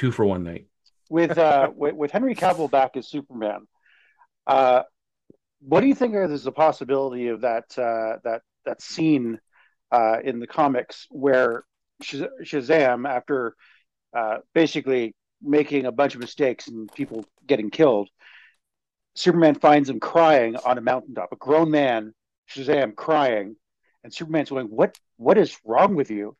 And he transforms back into Billy, and then Superman goes, "You were a kid?" And then he flies in and talks to the wizard and goes, "We need to talk."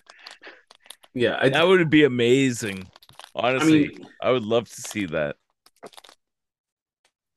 I mean, with them announcing Man of Steel 2, I mean, with Black, I mean, if you have Black Adam and Zachary Levi as Shazam, um, I don't know if you guys have seen the animated Black Adam versus Superman and Shazam, which Yes, was yes, I have. an Yeah, amazing goddamn yeah, fight when you have for people sure. at that level of power, and also at Black Adam's level of I don't give a fuck. You know, threw you through a building and killed 30 people. Oh well, they shouldn't have been there. Like that's the kind of attitude of an anti-hero. He's like, yeah, I'll get the job. And then one point, there's a whole thing of heroes don't kill, and he gets right into Hawkman's face. He's like, yeah, but I do. And you're like, well, I guess he's not a hero then. At least by Hawkman's definition of good and evil, black and white. There's no gray. Well, there's a hell of a lot of gray in Black Adam. So yeah. Speaking of which, Trevor, Yes. do you think that with now have like Superman back in the DC EU and Shazam coming out, that you could lead into a Black Adam versus Shazam versus Superman sort of story? Absolutely. I mean, this is where, so Yeah. Shazam 2 is already pretty much locked and ready to come Mm-hmm. out, sort of Yeah, yeah, thing. yeah, yeah. So it's going to be him against a couple of old gods. But that could definitely segue into Black Adam versus Shazam because their powers pretty much stem from the same Right. source in terms of the Yeah, old yeah, yeah. wizard. And having Superman in the mix would just, Yeah, because that animated feature was first of all beautifully animated to begin with, because it's the era of DC animation. They know how Mhm. to do an animated feature. If Too they bad they could don't know bring how to that do into a a live action, which live they probably won't be able to. Yeah. Now there was Yeah. a fun cameo other than Henry Cavill. So Adam Smash, excuse me, is what's his name? Al, who is the nephew of the original Adam Smasher, Al Pratt. So he FaceTimes him and it's Henry Winkler. Henry Oh shit, Winkler is really? the original Al Pratt, and he goes on to say he's like, how's the suit? Oh, the suit's great. He's like, well, don't mess it up. It's vintage. Nice. He's more concerned about the suit getting messed up than his All right, all nephew. right. But the fact that it's Henry Winkler, it was like that's just Henry a Winkler great is in the cameo. DC universe. That's kind of cool. Yeah. So All right.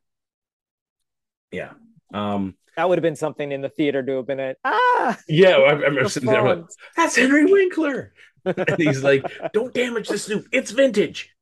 Nice, nice. Especially in his nowadays sort of, I could totally see him doing that, being the whole curmudgeon sort of. Yeah. That's hilarious. So yeah, my But my my review of Black Adam is wait for video. Like wait for it to come out on a streaming service. Yeah, there's some visuals that would look great on a big screen, but it's not necessary. Sadly. I mean, TVs are big enough nowadays, right? yeah. I mean, now it's the next thing is Wakanda, Black Panther 2 Wakanda Forever, which they did a trailer for. So, again, along with this time of the year, there is the time to release, the scary movies, the spooky movies, the thrillers, the chillers, the box office wannabes. killers. Yeah, Also, exactly. coincides with some pretty scary game trailers. Silent Yes, Hill 2, such the as. remake, Mhm. Callisto Protocol, Dead Space, the remake.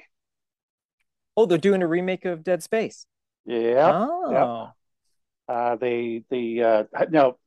you all played the original Dead Space? I Or did. as Amanda likes to call it, the game that makes me shriek in the game room. I just like the fact they had the thing where you could turn the gun sideways for lopping off limbs and then shoot vertically, shoot horizontally. I haven't played the game that makes you shriek, Gavin.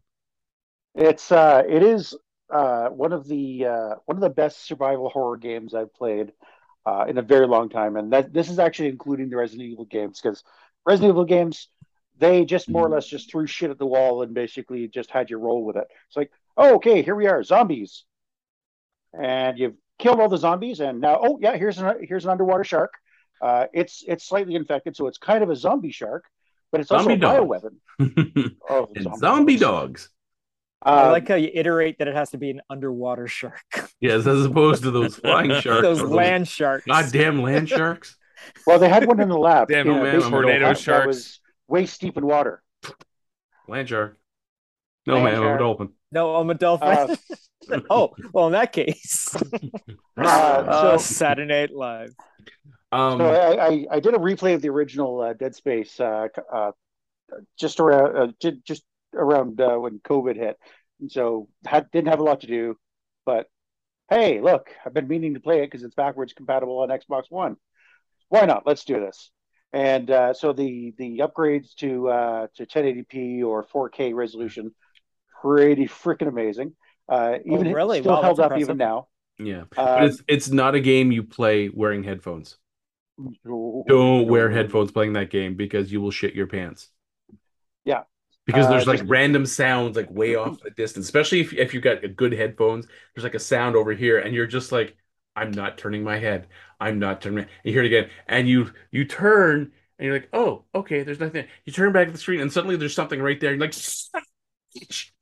yeah, Well, it's like every time you walk past a vent in this game, it's like, um, okay, something's going to come out of that.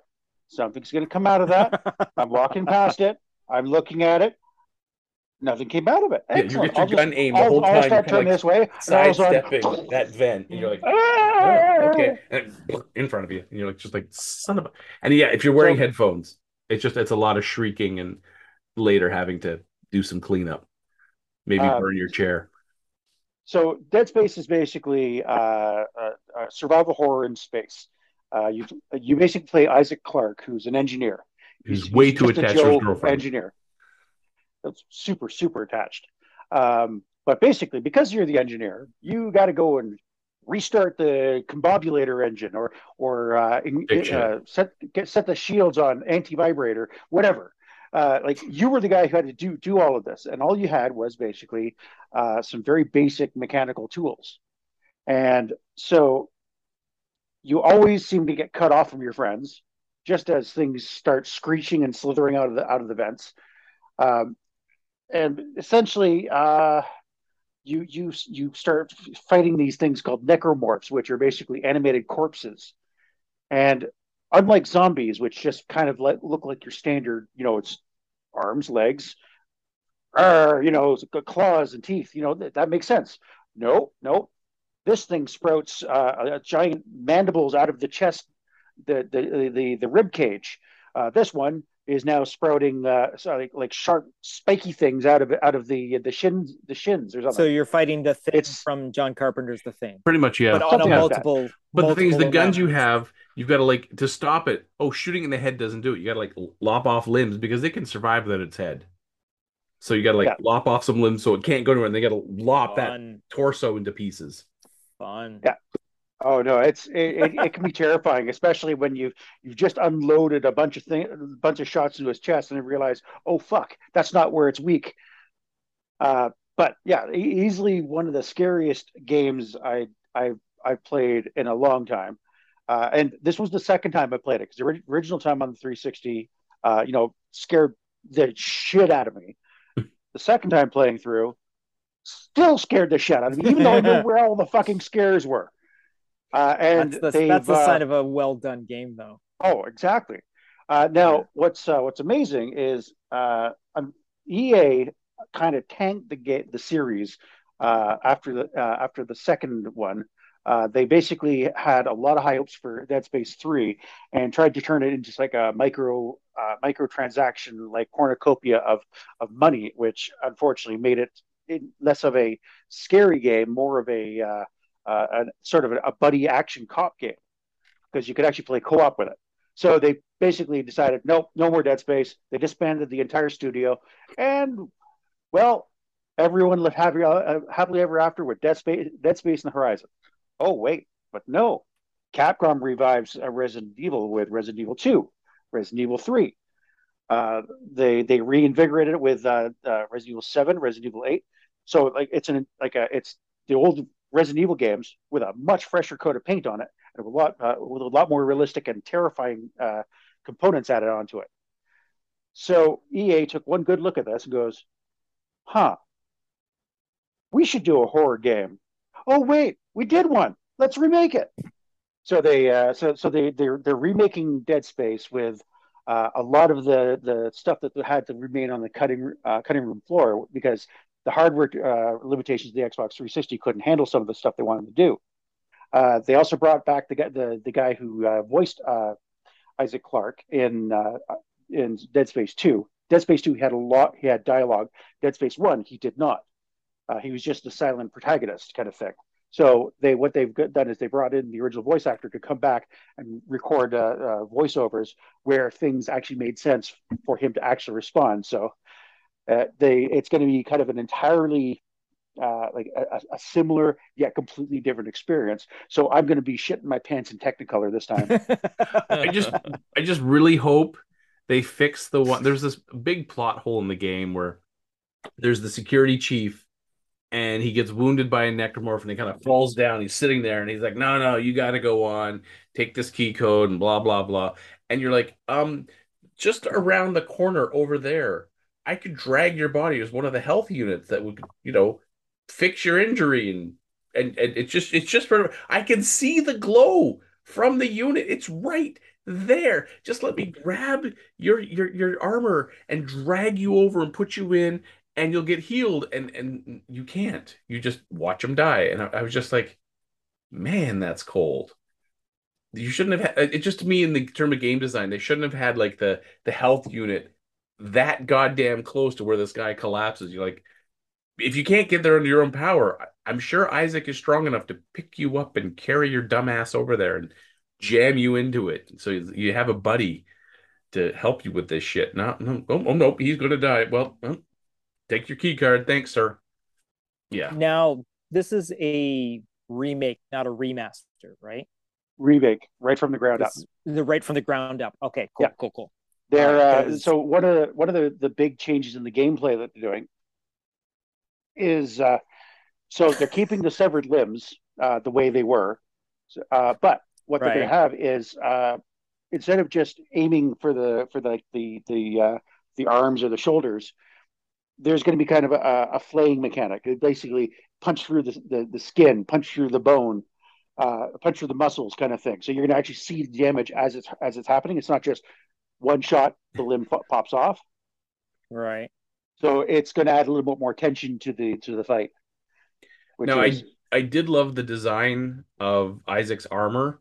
Instead of having like a health gauge up in the corner, there's like down his spine are these little lights of the armor. And as you take damage, the lights go away until eventually, if all the lights go out, you're dead.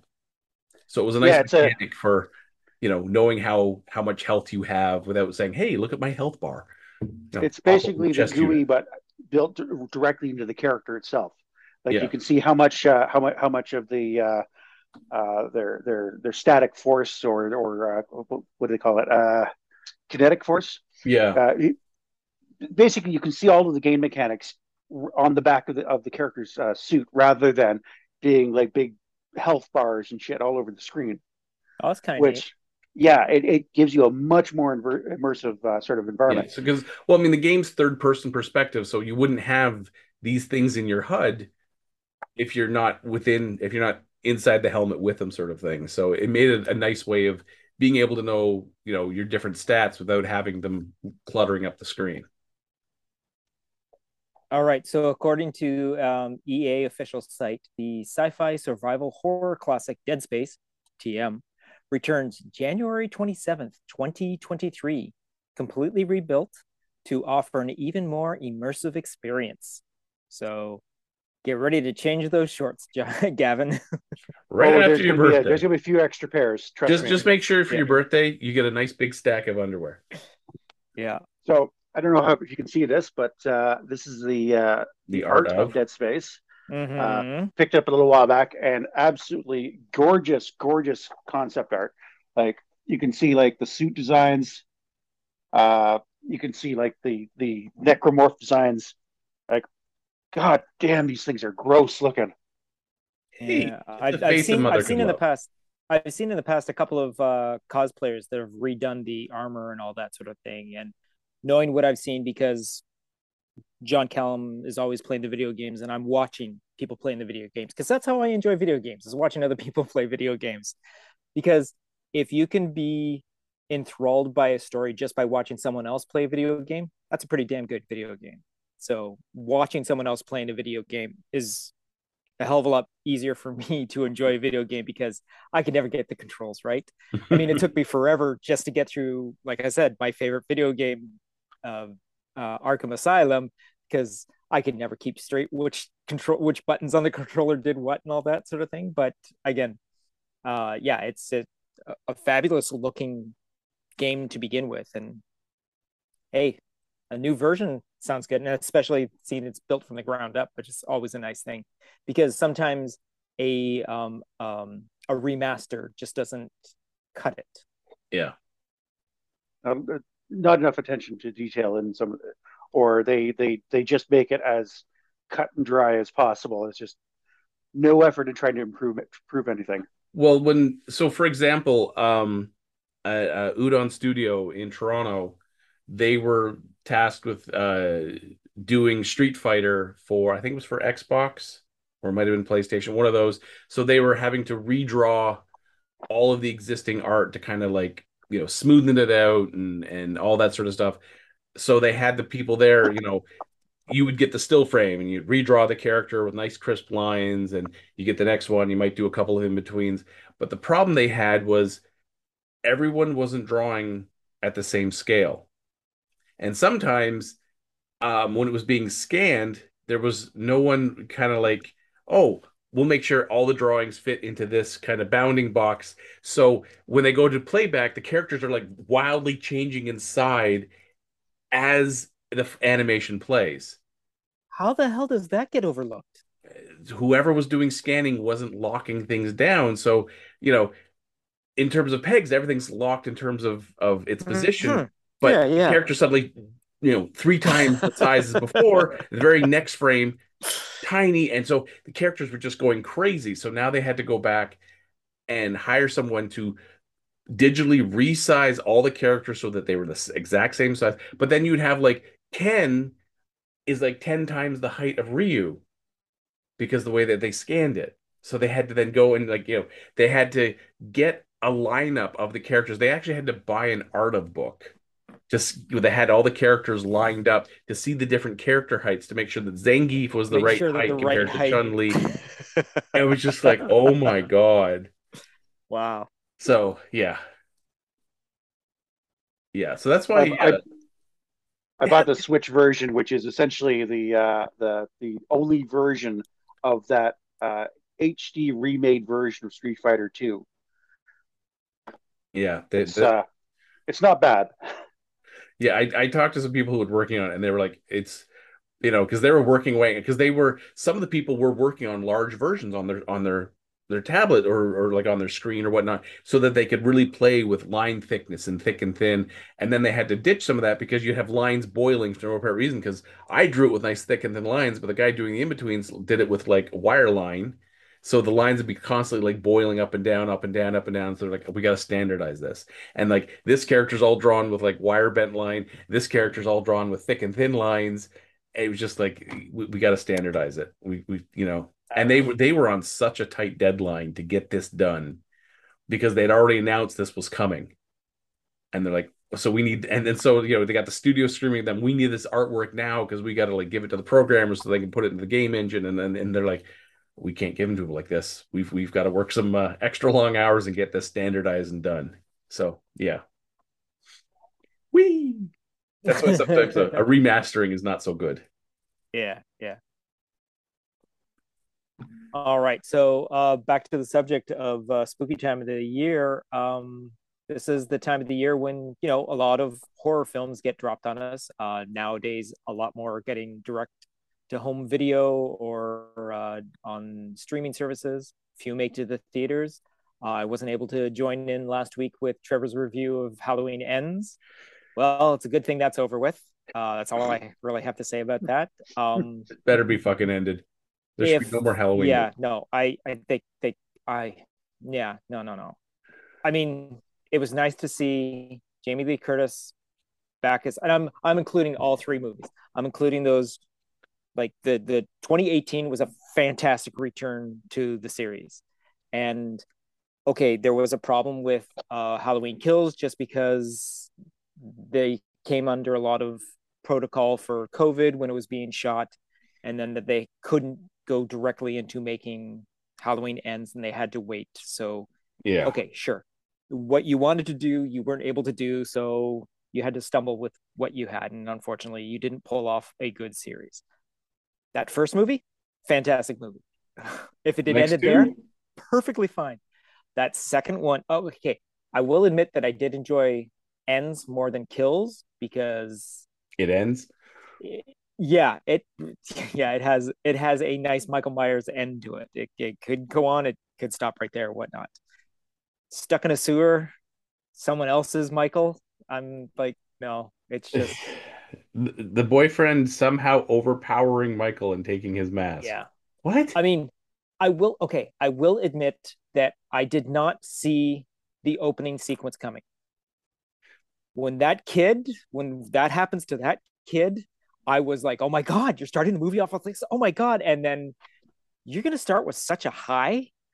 You better bring it for the rest of your movie. But they didn't. They didn't. And unfortunately, I mean, there are some interesting kills, but it's not.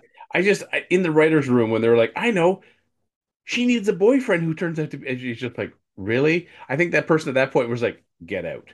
Just whoever was just like, get out. We don't want to hear from you. But no, they were like, let's run with it. Yeah, but I also think again, because of what they had to go through, they had to do so many rewrites because they couldn't do what they wanted to do. They wanted to shoot the three movies back to back to back. And then they got the first one done, and then they had to shoot the second one during COVID, and then they decided, okay, let's take a break and do this third one because they just lost the momentum, and it just. You think that if they're going to take a break between the second and third, go over the script again and go, maybe we can make this better. Yeah, a lot better. Yeah. Maybe let's bring in a 5-year-old to go through it and point out all the flaws. Yeah, which they. I mean, and it also had a problem with pacing, and again, I don't think the editing was just terrible. Yeah, I mean, for a modern horror film, I mean, again, to have such a strong start, it's just like, this is like the 13th Michael Myers movie out of all the Michael Myers movies. This is like the 13th one, and more than likely it will be the last one. It stumbled its way along until someone like a Rob Zombie comes along and reinvents it, sort of thing. Oh God, no, I hope not. I mean, I'm not going to say it's going to be like Rob Zombie, but speaking of Rob Zombie, I watched The Munsters.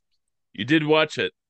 I did watch it, and okay, so basically, I was curious about this one. Okay.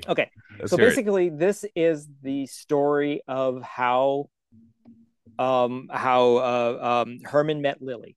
Okay, back in Transylvania, sort of thing. We go through how Herman gets created, how he gets his name, how he meets Lily and the Count, because he doesn't go by Grandpa because, well, Lily isn't married yet and doesn't have any kids and all that. It is such a Technicolor dream version of a Rob Zombie film.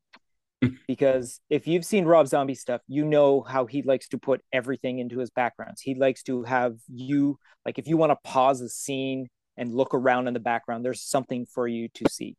This movie, because what they do is they use the makeup style from the TV series, because, of course, like we all know, the black and white programming was actually shot with colored makeup.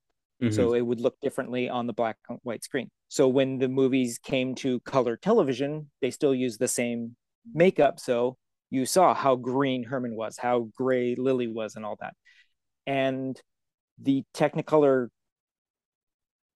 shades that they use are all throughout the whole entire first part of this movie. It's all Technicolor dreams. It's all these psychedelic lighting in the background and all that sort of thing. It's very cheesy.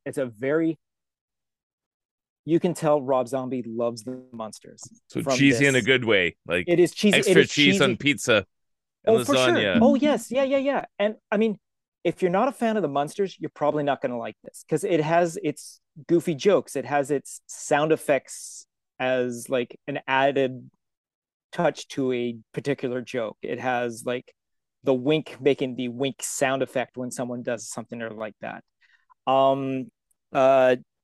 Jeff Daniels Phillips, who plays Herman Munster, who was originally done by Fred Gwyer, does a really good Fred Gwyer impression. I mean, he doesn't do an exact impression. He does his version of it, and it's very close. Like he does a half decent impression of Herman's laugh.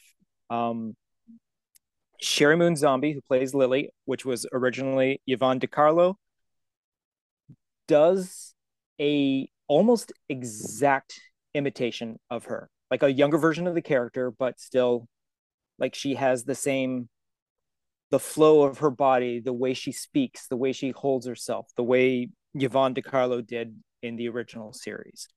Daniel Roebuck, who plays the Count, who is Grandpa Munster in the TV series and all that, who was played by Al Lewis, does a really good impression of a younger version of the Al Lewis character. And it's really neat to see. They add a couple of like other characters, like in the castle they have Igor, who is played by Sylvester McCoy, which is kind of neat to see, the Seventh Doctor. One part, the real estate agent that once Lily and Herman get married and move to America, the real estate agent that gets them their final home, that 1313, is Cassandra Peterson, who is Elvira, Mistress of the Dark, which is kind of neat. Mm-hmm. There's a lot of really cool look to it. One of the funniest parts of the thing is they move into their house on Halloween night. So when they show up, the whole entire neighborhood is into Halloween. So there's all these ghouls and monsters and all that sort of thing. So there's this big block party where there's this like party going on, and the monsters end up winning a contest as the best horror looking group and all that sort of thing. But the next day when Herman wakes up and goes outside and see that the whole entire neighborhood is turned back into normal humans, they're terrified beyond belief because they thought they moved into a horror sort of setting area and all that. So it's a lovely tribute to the original series. I think the acting is done really well. But again, if you're not a fan of the Munsters, you're probably not going to really want to watch this. I don't think this is going to appeal to a younger crowd because it is so relies on you knowing the lore and you knowing what's going to happen and what has happened, sort of thing. But I really enjoyed it because I'm a fan of the series to begin with, and I think Rob Zombie did a fantastic job. So yeah. Awesome. Yeah, and it's surprisingly like almost 2 hours long, and he does a lot of his whole entire. There's a lot of like television watching back in Transylvania, and of course they're watching all like old black and white movies and all that sort of thing. Like there's a couple of the Abbott and Costellos going on and whatnot, like Abbott and Costello meet Frankenstein. So you get a lot of classic monsters and all that involved with it because, you know, Rob Zombie likes to have his classic horror in there at some point. So, he does. Yeah. Yeah. Okay. So for someone like me, who's not a huge horror fan, but does like that kind of campy style, it's like there's a certain line where I go to. Do you think that would be something I would enjoy? It is listed as a horror comedy. Yeah. There's nothing scary about this movie. There's nothing gross about this movie. It's a 60s TV series. I think it's 60s. Yeah, it's a 60s or 50s. Is it something I could watch with the family? Oh yeah, for sure. There's no bad language. There's no nudity. There's no, like I said, there's no graphic violence. It's just, but again, I don't think a younger crowd is going to enjoy it that don't already know the characters to begin with, because it's kind of neat to see these characters, and it's impressive that this seems like a logical pre-story to what we know of the TV series. Right. Yeah. Should be fine, Mike. It's rated PG. Yeah, exactly. Yeah. The other one of the other movies that was recently released on home video is I think one that Trevor saw, and that was Jeepers Creepers Reborn. Hey. Is that the review? Okay, on to Yeah. the next movie. Yeah. Yeah. Are you gonna go It's further than that? it's one of those. It's a movie that tries to make the previous movies meta into their own storyline. Like this is a myth that got turned into a couple of movies. I think they made three at one point. One of the characters thinks, I think they made three. Yeah. You are currently watching the fourth movie, sort of thing. Um, it's wow. It's really didn't need to be there. Rotten Tomatoes gave it 0%. Yeah, yeah. It, That's amazing. yeah. Yeah. I mean, it's it's not much to it. The Jeepers Creeper costume is kind of cool. I mean, Not really. they update it with a little more modern day like special effects. The wings on the thing work a lot more than it has in the past. You actually can they actually do get nice movement because it's all computer generated that works well. Than previous versions of it. But yeah, no, it's not really. I mean, if you're a completist, you might not be too impressed with this. But the opening of the movie, the actual little segment from that mystery show about the Jeepers Creeper was kind of neat. But other than that, it's a bit of gore. It's a bit of a bunch of kids getting picked off one by one. I mean, not even the characters are that interesting. The pregnant girl, like our main, yeah, she's not even that like they're not fleshed out. They're not. It's terrible. It's just an absolute travesty of a film. I mean, so I like the first two Jeepers Creepers 1 and 2. Yeah, for sure. Even though one had a couple of questions, like did he register this truck? How did he get this truck? Did he build this truck? Yeah, exactly. Where did he get his driver's license? Stuff like that. Two to me filled out the lore on the creeper. The fact that, this creature hibernates for 33 years, comes out. I thought it was 27. No, it was like 30 something or whatever it is. Okay. Anyways, but basically it hibernates for a long period of time and then is active for like about a little over a month, and then it goes back to hibernating again. Yeah. It's pretty much it's immortal. You could rip off its head and it'll just grow a new one back up. It digests body parts to replace its own sort of thing. It has a storage, it has wings.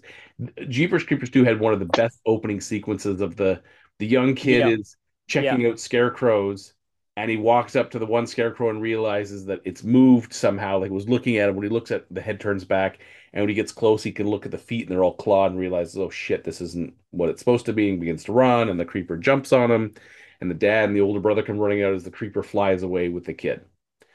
It helped establish a lot of the lore, because the first movie, you were just constant questions of, so he had this oubliette, little death chamber underneath the barn that he had. Everything was cloaked in human skin and stuff, but still had the questions of where did he get the truck and how did he learn to drive, and who licensed this truck, and because he even had like a personalized license plate. So imagining the creeper standing at the DMV, petitioning, with the forms to get this personalized license plate. And you're like, I don't think that happens. I think they'd be like, no, go back to the line. And then he kills everyone in the DMV. Anyways, so to me, the second movie was really nice, because it helped explain the lore of the character. 3 was fucking terrible, and then this one was just, I have unnecessary. Actually blotted it out of my memory of it even existing. Yeah. It's terrible. Yeah. So.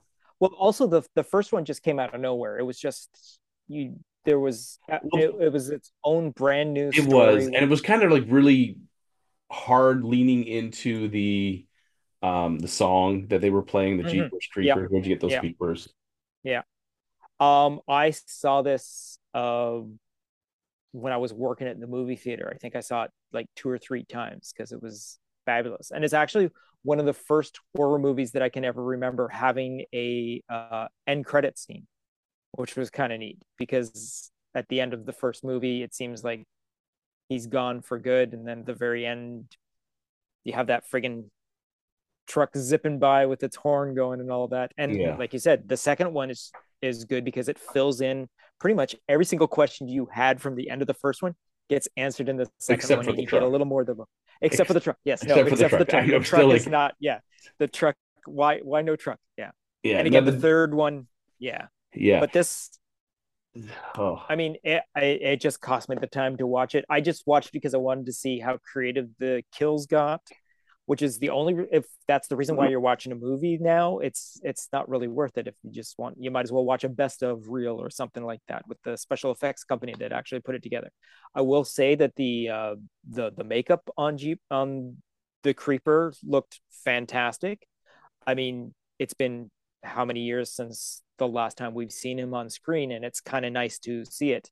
But again, not seeing it on a big screen because it was released to home video sort of thing. So it was fine. But it was definitely not worth the time that I sat through and watched it. It's probably something that I would throw on in the background at like a Halloween party on a screen so that people are like, ooh, what's this sort of thing? But you don't have to listen to it as long as you just watch the kills and all that sort of thing. It's all right. Now, unfortunately, the guy who created the character of the Creeper, Victor Salva, not a savory sort of individual, which is kind of unfortunately.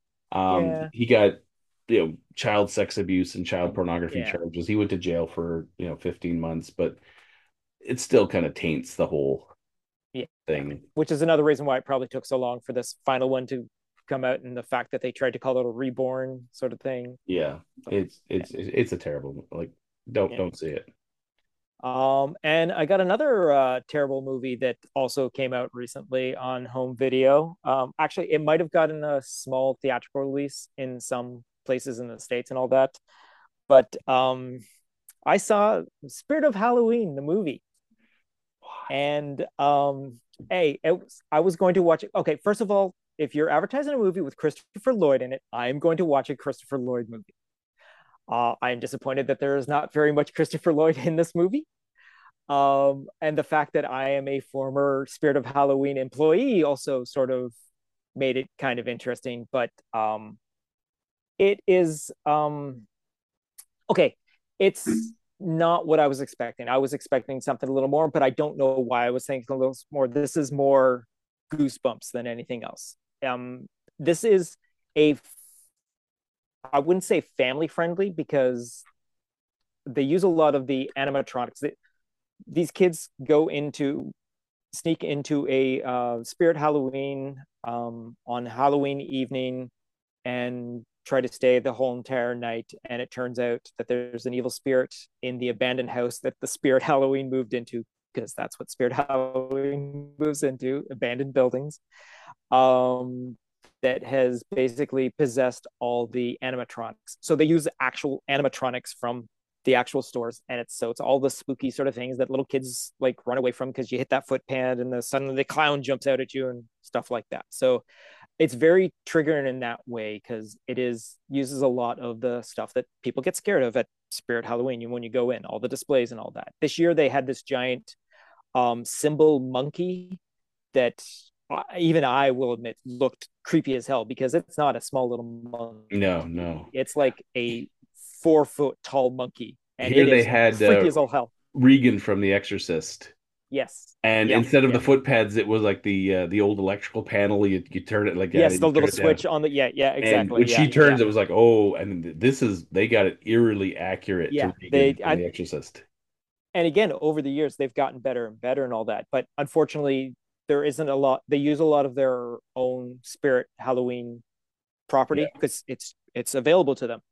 Unfortunately, they just use the props themselves, so they don't actually make characters of these characters. So it's just the props. I mean, they become a little more animated than they do in the store and all that, but it's nothing much more than that. And again, like I said, it's more Goosebumps scares than anything else. So I mean, for a again, I wouldn't give it to a young audience, that's for sure, because I'm pretty sure my daughter would be terrified of just when they walk into the store, because they show like, some people don't like clowns, and you know what? Halloween clowns are kind of creepy, but I don't mind them. But some people in this household do. But yeah, so stuff like that. So I mean, for the audience that it's shooting, it's hitting that preteen, just below preteen sort of thing, mid school, and all that sort of thing. It works fine for that. It's got in a half decent story. The kids are quite believable. They're actually the main characters, the three main characters that go into the place, they work well together, they act well together. When these characters are scared, you definitely see the terror in their face, sort of thing. But again, it's nothing much more than a Goosebumps movie without Jack Black. I mean, it's nice that Christopher Lloyd is like bookends the whole entire thing. It's kind of nice to see Christopher Lloyd and all that. But yeah, I mean, I would suggest it to those that have, again, not little kids, but little older than that they probably would enjoy it, sort of thing. All right. Good so I think that's going times. to bring it. I think that's going to bring us to the end of this particular episode, now that we're rambling and meandering on with the I think it storylines and all does. that. Yeah. Now we have to start coming up with our next lists. So we Well, probably Gavin off camera. still didn't finish top 10 number one, but that's a Yeah. different story. So what is your number one, Gav? We What know is what my it is. one? Shit, I'm not prepared at all. I haven't written anything down except Don't worry for this, about it. We know what it extremely is. long paragraph. Just tell the people what it is. Okay. Well, Hey, Gavin, what's your number one? oh, good question. Good question. I haven't really thought about it, but Porky's Revenge. Porky's 2 the next day. oh, fuck that. Porky's 3 the Revenge?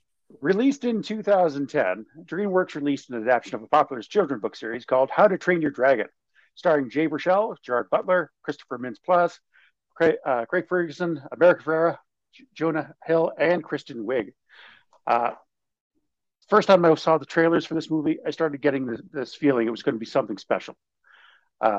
Hiccup, the inept son of the Viking chief Stoic, tries to prove himself worthy of the name Viking in a world where dragons roam the earth and raid villages for food. Hiccup manages to shoot down a Night Fury, one of the rarest dragons out there, to no one's belief, and then goes off to show everyone he was responsible. To his surprise, the dragon, who he names Toothless, is nothing like what he was taught to fear. Knowing that if others found out he spared Toothless's life, he hid his newfound friendship, only to have it all coming crashing down. And when the village finds he's, oh good lord, sorry, That's okay. It's okay if you stroke your pussy. oh, wow. Hey. Knowing if the others found out he spared Toothless's life, he hid his newfound friendship, only to have it all come crashing down when the village finds out he's using tricks that he's learned from trying to train Toothless. The breathtaking flying scenes where Hiccup learns to fly with Toothless, the sheer emotional payoff as he tries to win Toothless' friendship, and the epic jaw-dropping final battle. I've dealt with some painful events in my life, and seeing Toothless' sacrifice in saving Hiccup had me in absolute tears. I saw it 3 times, the third time in IMAX. Each time I saw something new to appreciate. So many subtle jokes with the adult characters hit the older viewers a bit different. But it's one I will willingly and gleefully show to anyone who has never seen it before, because I know it's going to be a comfortable and enjoyable watch every single time.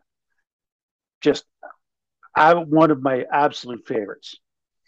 Even the sequels may not have been quite as good as the first one. They were still no slouch. And that's my number one. Awesome. That's a solid number one, Gavin. And yeah, I think like when we mentioned the other time when we found out, well, you weren't on the podcast, that your number one was How to Train Your Dragons. Yeah, definitely. That is something, again, I don't think it would be in my top 10. And like Mike said, it'd probably be out of animated features. It definitely would be up there. But yeah, no, it's a definite solid number one for you. Yeah, that's one of the animated films that came out, and it was something different. There was I don't know, a charisma. There's a life to it. The story, it actually felt like it meant something, and the characters felt authentic. Exactly. That's one of the big things. Yeah. That god awful DreamWorks smirk that Yep. every single character seems to always have. Yep. That Mhm. was I don't recall Mhm. that ever being shown in How to Train Your Dragon. Not Yeah, Mhm. and once. that was the other thing about it. This is DreamWorks completely different animation from any other DreamWorks animation we'd seen at that point, which is a fascinating thing. And the fact that the characters are so like cartoony as a style, but have such fabulous realistic dimension to them and all that. And it was just a fascinating movie to see. And I would have loved to have seen that movie in IMAX. That I wouldn't even have thought of going to see that. And unfortunately, I never saw it in the theater. I Yeah, I saw it didn't either. on I saw it yeah, afterwards. yeah. And Chris Sanders, involvement with that. Like he's one of those animation guys who when he touches things, I tend to like it. Lilo and Whoa, Stitch wait. and Who's this again, Mike? Who? Chris When he touches Sanders. what?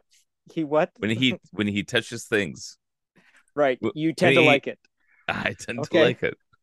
That's Okay. what I said. You can quote me on that. All right. I'm putting that on the cover.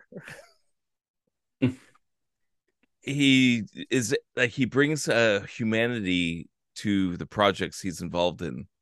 It's I don't know, it's very honest. Like Lilo and Stitch is one where, with the Stitch character is great, and Lilo was a great character, and the whole again, this was one like I had lived in Hawaii, so experiencing that movie, I felt it the whole way through. And he's done a bunch of independent projects where what's it called? Kiskaloo. It's like a sort of a Calvin Hobbes comic strip. Really great.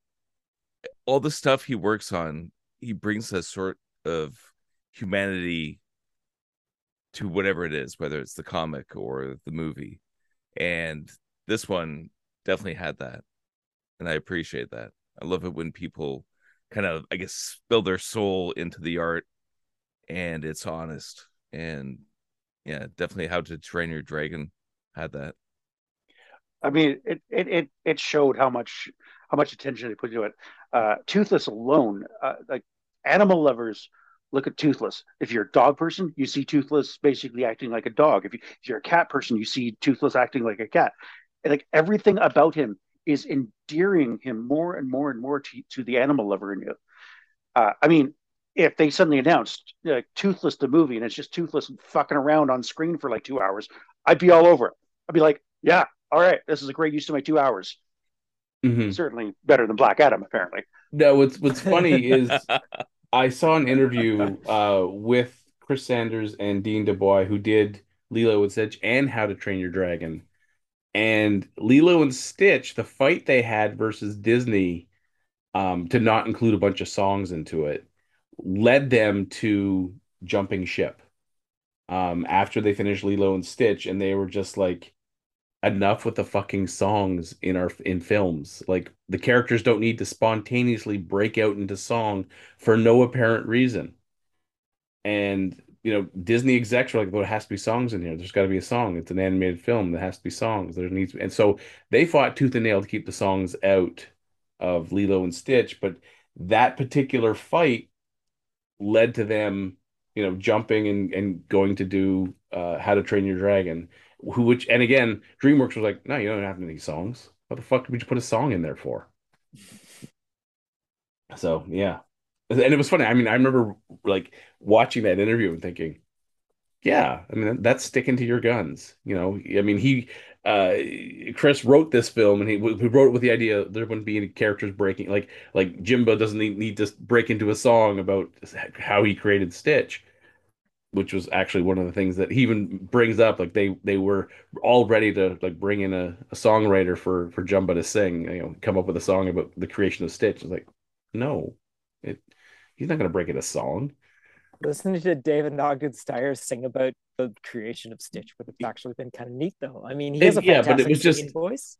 yeah, it was just that it was the they were fed up with the Disney animation machine of this is the formula that we do our movies with. This is where we insert our songs. It has to fit that formula. And that's part of the reason why Disney didn't promote this film as heavily as they did other ones because it didn't have songs. They can't have a soundtrack other than, whatever music played in the background sort of thing. But yeah, Well, it was all those Elvis songs. yeah, it was the Elvis songs, but they Yeah. couldn't have a, you know, character singing the songs, the sing along, all that sort of bullshit that Disney likes to do. So Come on, a Hawaiian roller coaster ride. It's genius. Have you guys seen the pre 9/11 cut of that whole spaceship sequence? Yes, I did. yes, where Yeah. it actually goes through the buildings. Have you seen? So since the And it's an theatrical release, actual airline. So they switched it into a spaceship, but they yeah, actually hijacked an Yeah. airplane. Yeah. Mhm. Yeah. It's amazing. And I wish that was in the film. There's I something so awesome about that. It's like, hey, we got to go catch up with the spaceship. I guess we got to go hijack an airplane, yeah, and you can see all the designs. It still looks, because obviously they reused the animation and most yeah. of the design, so you can tell it was supposed to be an actual airline, like a human plane going up against the spaceship. I thought that was genius. Yeah. Well, If you there's haven't seen also that, Google it. in the sequence where Lilo is hiding from her sister. Originally, she was hiding inside the dryer, Yes. and since they, when it came out on home video, they changed the background so she's just hiding in a cabinet as opposed to hiding inside a dryer because they're like, we don't want kids hiding in dryers. It's just like, guys, come on, kids aren't that dumb. They'd find Here's a what, fun Tales of Animation. I right? was working on Backyardigans, and there's a scene where the characters jump off a train. And I thought it would be fun to do, when they jump off the train, it's a jump and tuck and roll. And apparently they thought it was too violent. They just wanted them to do like a Super Mario jump and land. It's like they're still jumping off a train, man. Yeah, We're teaching the kids, if you jump, tuck and roll and absorb the impact. But no, you had to just do a Super Mario jump and run. yeah, So yeah. you ended up going with the Mario jump. Is that what you're saying? I was directed to do the Super Mario jump rather Yeah. than Yeah. the No, tuck I'm and not roll. saying. I'm not saying you chose Because to. it's like, whoa, this is way, kids might want to jump off a train. The character's still jumping off the train. Yeah. What the hell? It's just like, we're all fine. Yeah. Yeah, I mean, I can't count the number of times we were told we'd have to change the way a sequence was set up because of imitatable behavior. Yeah. So, like, there was a episode of Caillou where, him and his, oh God, I can't remember what his friend was, the one in the ugly overalls. They push Rosie out of the way, the little sister, as they're running out of the room. And we get a note, no physical contact between Caillou and his sister. It's like, okay. Well, how the hell did they get by her? Because she's standing right in the doorway. And what we ended up doing is simply the door opens up so you see Rosie, but when we change the shot, the door is blocking our view of Rosie, so we don't actually see how they get by her. Because that was the only way we could do it. Otherwise, it's like you got to shove her ass out of the way. She's defiantly not moving. I'm like, well, this kid's going to Push get, her down, son. yeah. So it was just like we would get notes like Producer this, says like, no. yeah, you can't. And at one point, the character has to pick up the cat. Well, the characters are like, I think it was like the dad had like a handful of groceries, and he's got to pick up the cat Albert. Which, by the way, the design of the cat looked like the cat had been run over. I mean, it had this cricket at the tail because we had to design other cats, and we had to use that cat as the basis of the design. And I remember one of the designers was like, "This cat does not look like a cat. How can we design other cats to look like it that don't look like horror shows?" And we would get notes from the producers like, this cat does not match the style of Albert. And we're thinking, yeah, whoever designed Albert was on crack because Albert does not look like a goddamn cat. The reason why he's a cat is people keep referring to him as a cat. Hell, it could be a raccoon we call it a cat. Anyway, the dad has groceries, and in the script it says dad moves Albert or picks up Albert and moves him out of the way. And we're looking at it, we're like, huh. And the storyboard artist who he's like, well, how do you move a cat with one hand?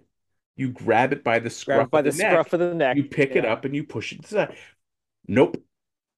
Imitatable behavior. Kids would go around trying to be picking up cats with one hand. So the producer said, well, he would use two hands and gently pick up the cat with both hands and gently set it down. So for one scene, the groceries disappear. Dad's carrying the groceries, looks down, sees the cat, magically reaches down with two hands, picks up the cat, sets the cat to the side. We jump back to the long shot. Dad has the groceries back in his hand, and he walks into the house. And we were all like, floating groceries? Maybe he's got an anti-grab unit just hovering there, waiting for him to grab it again. They never explained it. It's in broadcast. So yeah, exactly. It was just like, yeah, we would get scripts. Like there was the wedding strip where Caillou's at a friend's wedding, like the friends of the family wedding, and he goes into the barn, he jumps into a pile of hay, and the script says Caillou steps out of the hay bale and brushes hair or hay from his suit and hair. Kid's bald. There ain't no hair in his hair, like hay gonna be in his hair. And we would just be like, this is obviously a recycled script from another show. And again, the same storyboard artist. So we see the image. Caillou has reams of hay sticking out of his ears and like sitting on his eyebrows. It was just like, don't think they're gonna let that one fly. And then flick them off his eyebrows.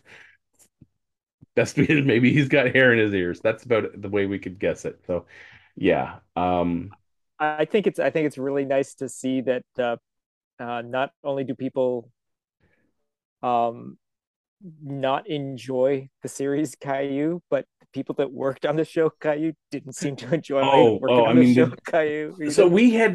we had a note on the back wall. So there was the three of us sitting. It was Craig, myself, and Weston, and we had a banner on the back wall that said "No imitatable behavior."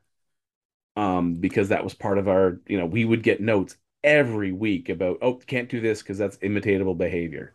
Did you guys put up that sign, or did they put up that sign? We put up the sign, but then we Oh, we would okay, put up drawings around that sign, like, you know, okay. Caillou standing with his arm straight out, holding Rosie by the top of by her hair, dangling her over a cliff. Is this imitatable? Stuff like that. So yeah. Caillou holding a quart of Jack Daniels or something. Oh yeah, stuff like imitatable. I mean, there was so much stuff on that show that we had to deal with. Imitatable. Um, and Wow. again, I mean, I've said before, like we got to choose every time the characters got a new costume. Well, guess who got to choose the colors? So we made sure that Caillou's best friend was dressed in the worst possible color combinations. Like his snowsuit was like pink and brown. When he had to wear a striped sweater, well, he's gonna be a bee. It's gonna be black and yellow. Um, and we would get eventually we got notes saying, could this character not look like his parents were shopping at the Salvation Army?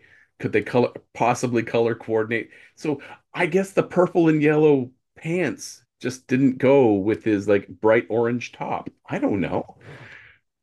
Come on, everybody knows one kid whose parents shopped at the Sally Ann. I mean, Well, I mean, we looked at it as there were so many little inconsistencies. Like dad's a brunette, mom's a brunette, Caillou's bald as a billiard ball.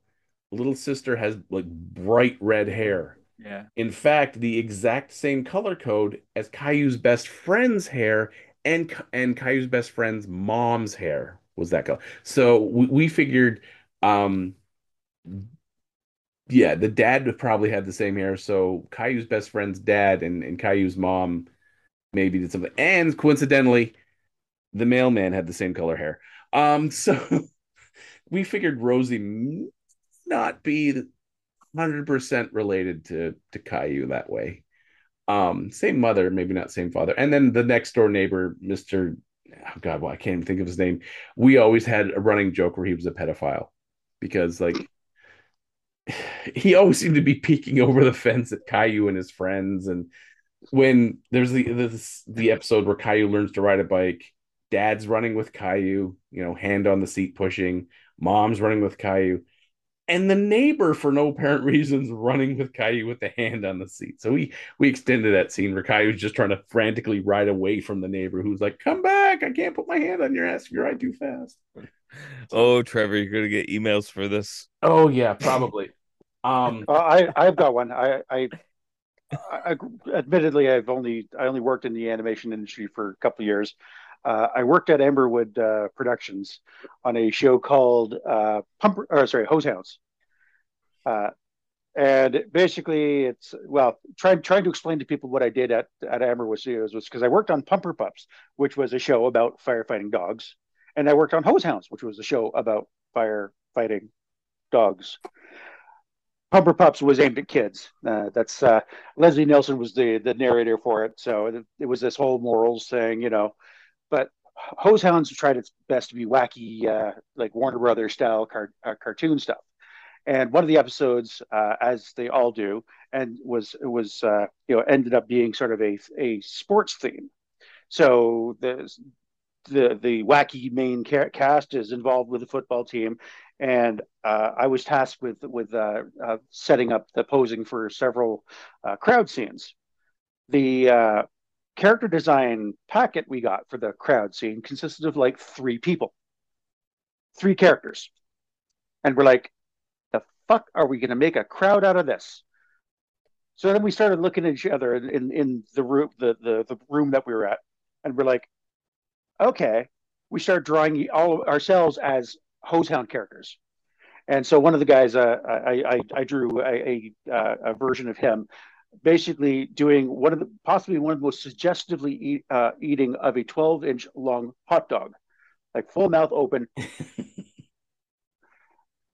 cradling the hot dog in the bun, fondling the balls so lovingly. I'm not entirely sure it got past the censors, but we had a lot of fun with that scene. Yeah, I worked on Katie and Orby, that was being done through Lacewood, but we were working at another studio, and we would get like crowd scene, and the storyboard artist would have like, well, here's Katie and here's Orby, and then just a box with a circle on it that just says crowd scene, meaning fill up the people, like just fill up the box with people. And so we would get notes like, please, no licensed characters like Boba Fett or Darth Vader or anything like that. But so we would draw people in the studios. And I remember this one guy, he spent so long because it was a long pan. And he probably had to draw like 60, 70 people in this crowd. And then like, just head shapes in behind them to kind of fill it out. And he got this note saying, why are all these ugly people standing out front? And he's just like, these are caricatures of the people I work with done in the Katie Orby style. And he was told he had to make them more attractive. And he's like, because yeah, and I mean, because he just walked around the studio and do like a quick sketch of each person and what you were wearing that day and put you in. So sometimes you appeared 3 or 4 times within that pan, depending on how long it took him to do it. And it was just like, and so he came to us as a group and he's like, you're all ugly. And we're like, what? And he's like, according to the execs, you're all ugly because I have to redraw all of you better, like looking better, so you don't distract from people from looking at Katie and Orby. And then someone said, I'd be offended if it was a better show. Ooh, just, ouch. Yeah. So, yeah. Oh, man. Tales of Animation. Yeah. Should be able to do a podcast called that. Yeah, we probably could. Yeah. So I think this just might wrap up episode, 58 now? That is correct. All right. Well, how do we end this again? Oh, yes, a collective goodbye. Can we do it, gentlemen? We're gonna thank everyone for listening in. We're gonna thank everyone for going to our different social medias. No. And, Trevor's gonna ask why they're listening. Thank you for your patience and thank you for your tolerance. We thank you for your support. That's Bartlett and James. Yeah. So, yeah, I'm not going to ask people why they're listening because at this point, I don't know if I can bring myself to, because I don't know. Because they love us, Trevor. Just accept that. If they loved us, they would shower us with money and praise, or at least praise. Yeah, they would, wouldn't they? Yes. Maybe they don't love us. Have some. All right. So, thank you for listening. I have no idea how long this episode went, but I'm guessing it's long. We're hitting the almost. We're coming up on 2.5 hours. Oh Lord, that's pretty good considering I watched nothing this week. Yeah, The Expanse. Yeah. So, Mike, could you, get off your ass and actually watch some stuff that does not. Okay, here's your assignment. I've got 4 more seasons to go. Oh, fuck. Okay. Yeah, I think it's time for a Shots collective fired. goodbye. All right.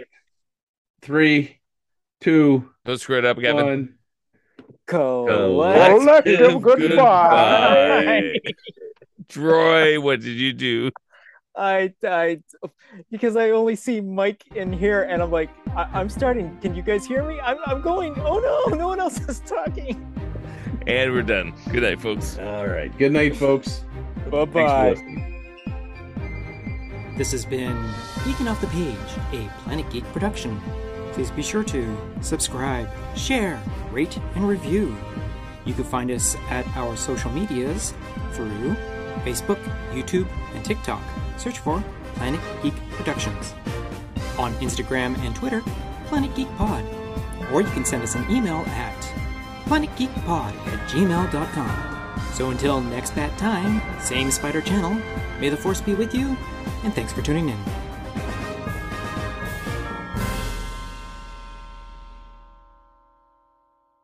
Anyone else? Well, we're coming down to the wire of the end of Halloween. Only got like just over a week to go. Oh, God, Everyone, I take it, is not quite ready for it, because whoever is ready for Halloween, especially those with kids, there's never enough time to prep for Halloween. Never Some is. of Yes, us Gavin? are already dressed. Yeah. I haven't even bought Halloween candy yet for this year. That's how. And I've got a trunk Same or here. treat on Tuesday, so I have to get some candy by Monday. There you go. So So, Mike, are you planning on sleeping in that for the entire week? I plan on wearing this till next Halloween. he's going to be buried in it. Not gonna do That peace- is some commitment. But Mike, I thought you were going to do Peacemaker for next year. Next year. Yeah. Yeah. Next year. Jiraiya this Time. year. You know, when You'll switch when up season next when year. season 2. Yeah, when season 2 I comes gotta out. hit the gym and Yeah. get Yeah. get you know, back fill into out the fighting suit, shape. man. Yeah. Yeah. Learn the dance moves. Yeah, you have to learn that dance, all of it. I was actually doing it for the Halloween party we had tonight. The music was playing. I was doing the Peacemaker dance wearing the Jiraiya outfit. It was amazing. Trying to do it in the sandals, like the samurai sandals. Mm-hmm. Yeah, Oh, that was ouch. interesting. Yeah, They're surprisingly comfortable. Just weird angles. That's all. I'm also implementing costumes. Oh, God damn it. Mike, you don't have to keep wearing the whole entire costume all week long. Take it off now. Wash it at least once. Yeah. If we're doing costumes, I'm just gonna wear it all week. Okay, then fine. It should be well lived in by then. Holy shit! It'll hopefully look better next week. Yeah, Anyways, exactly. Ooh.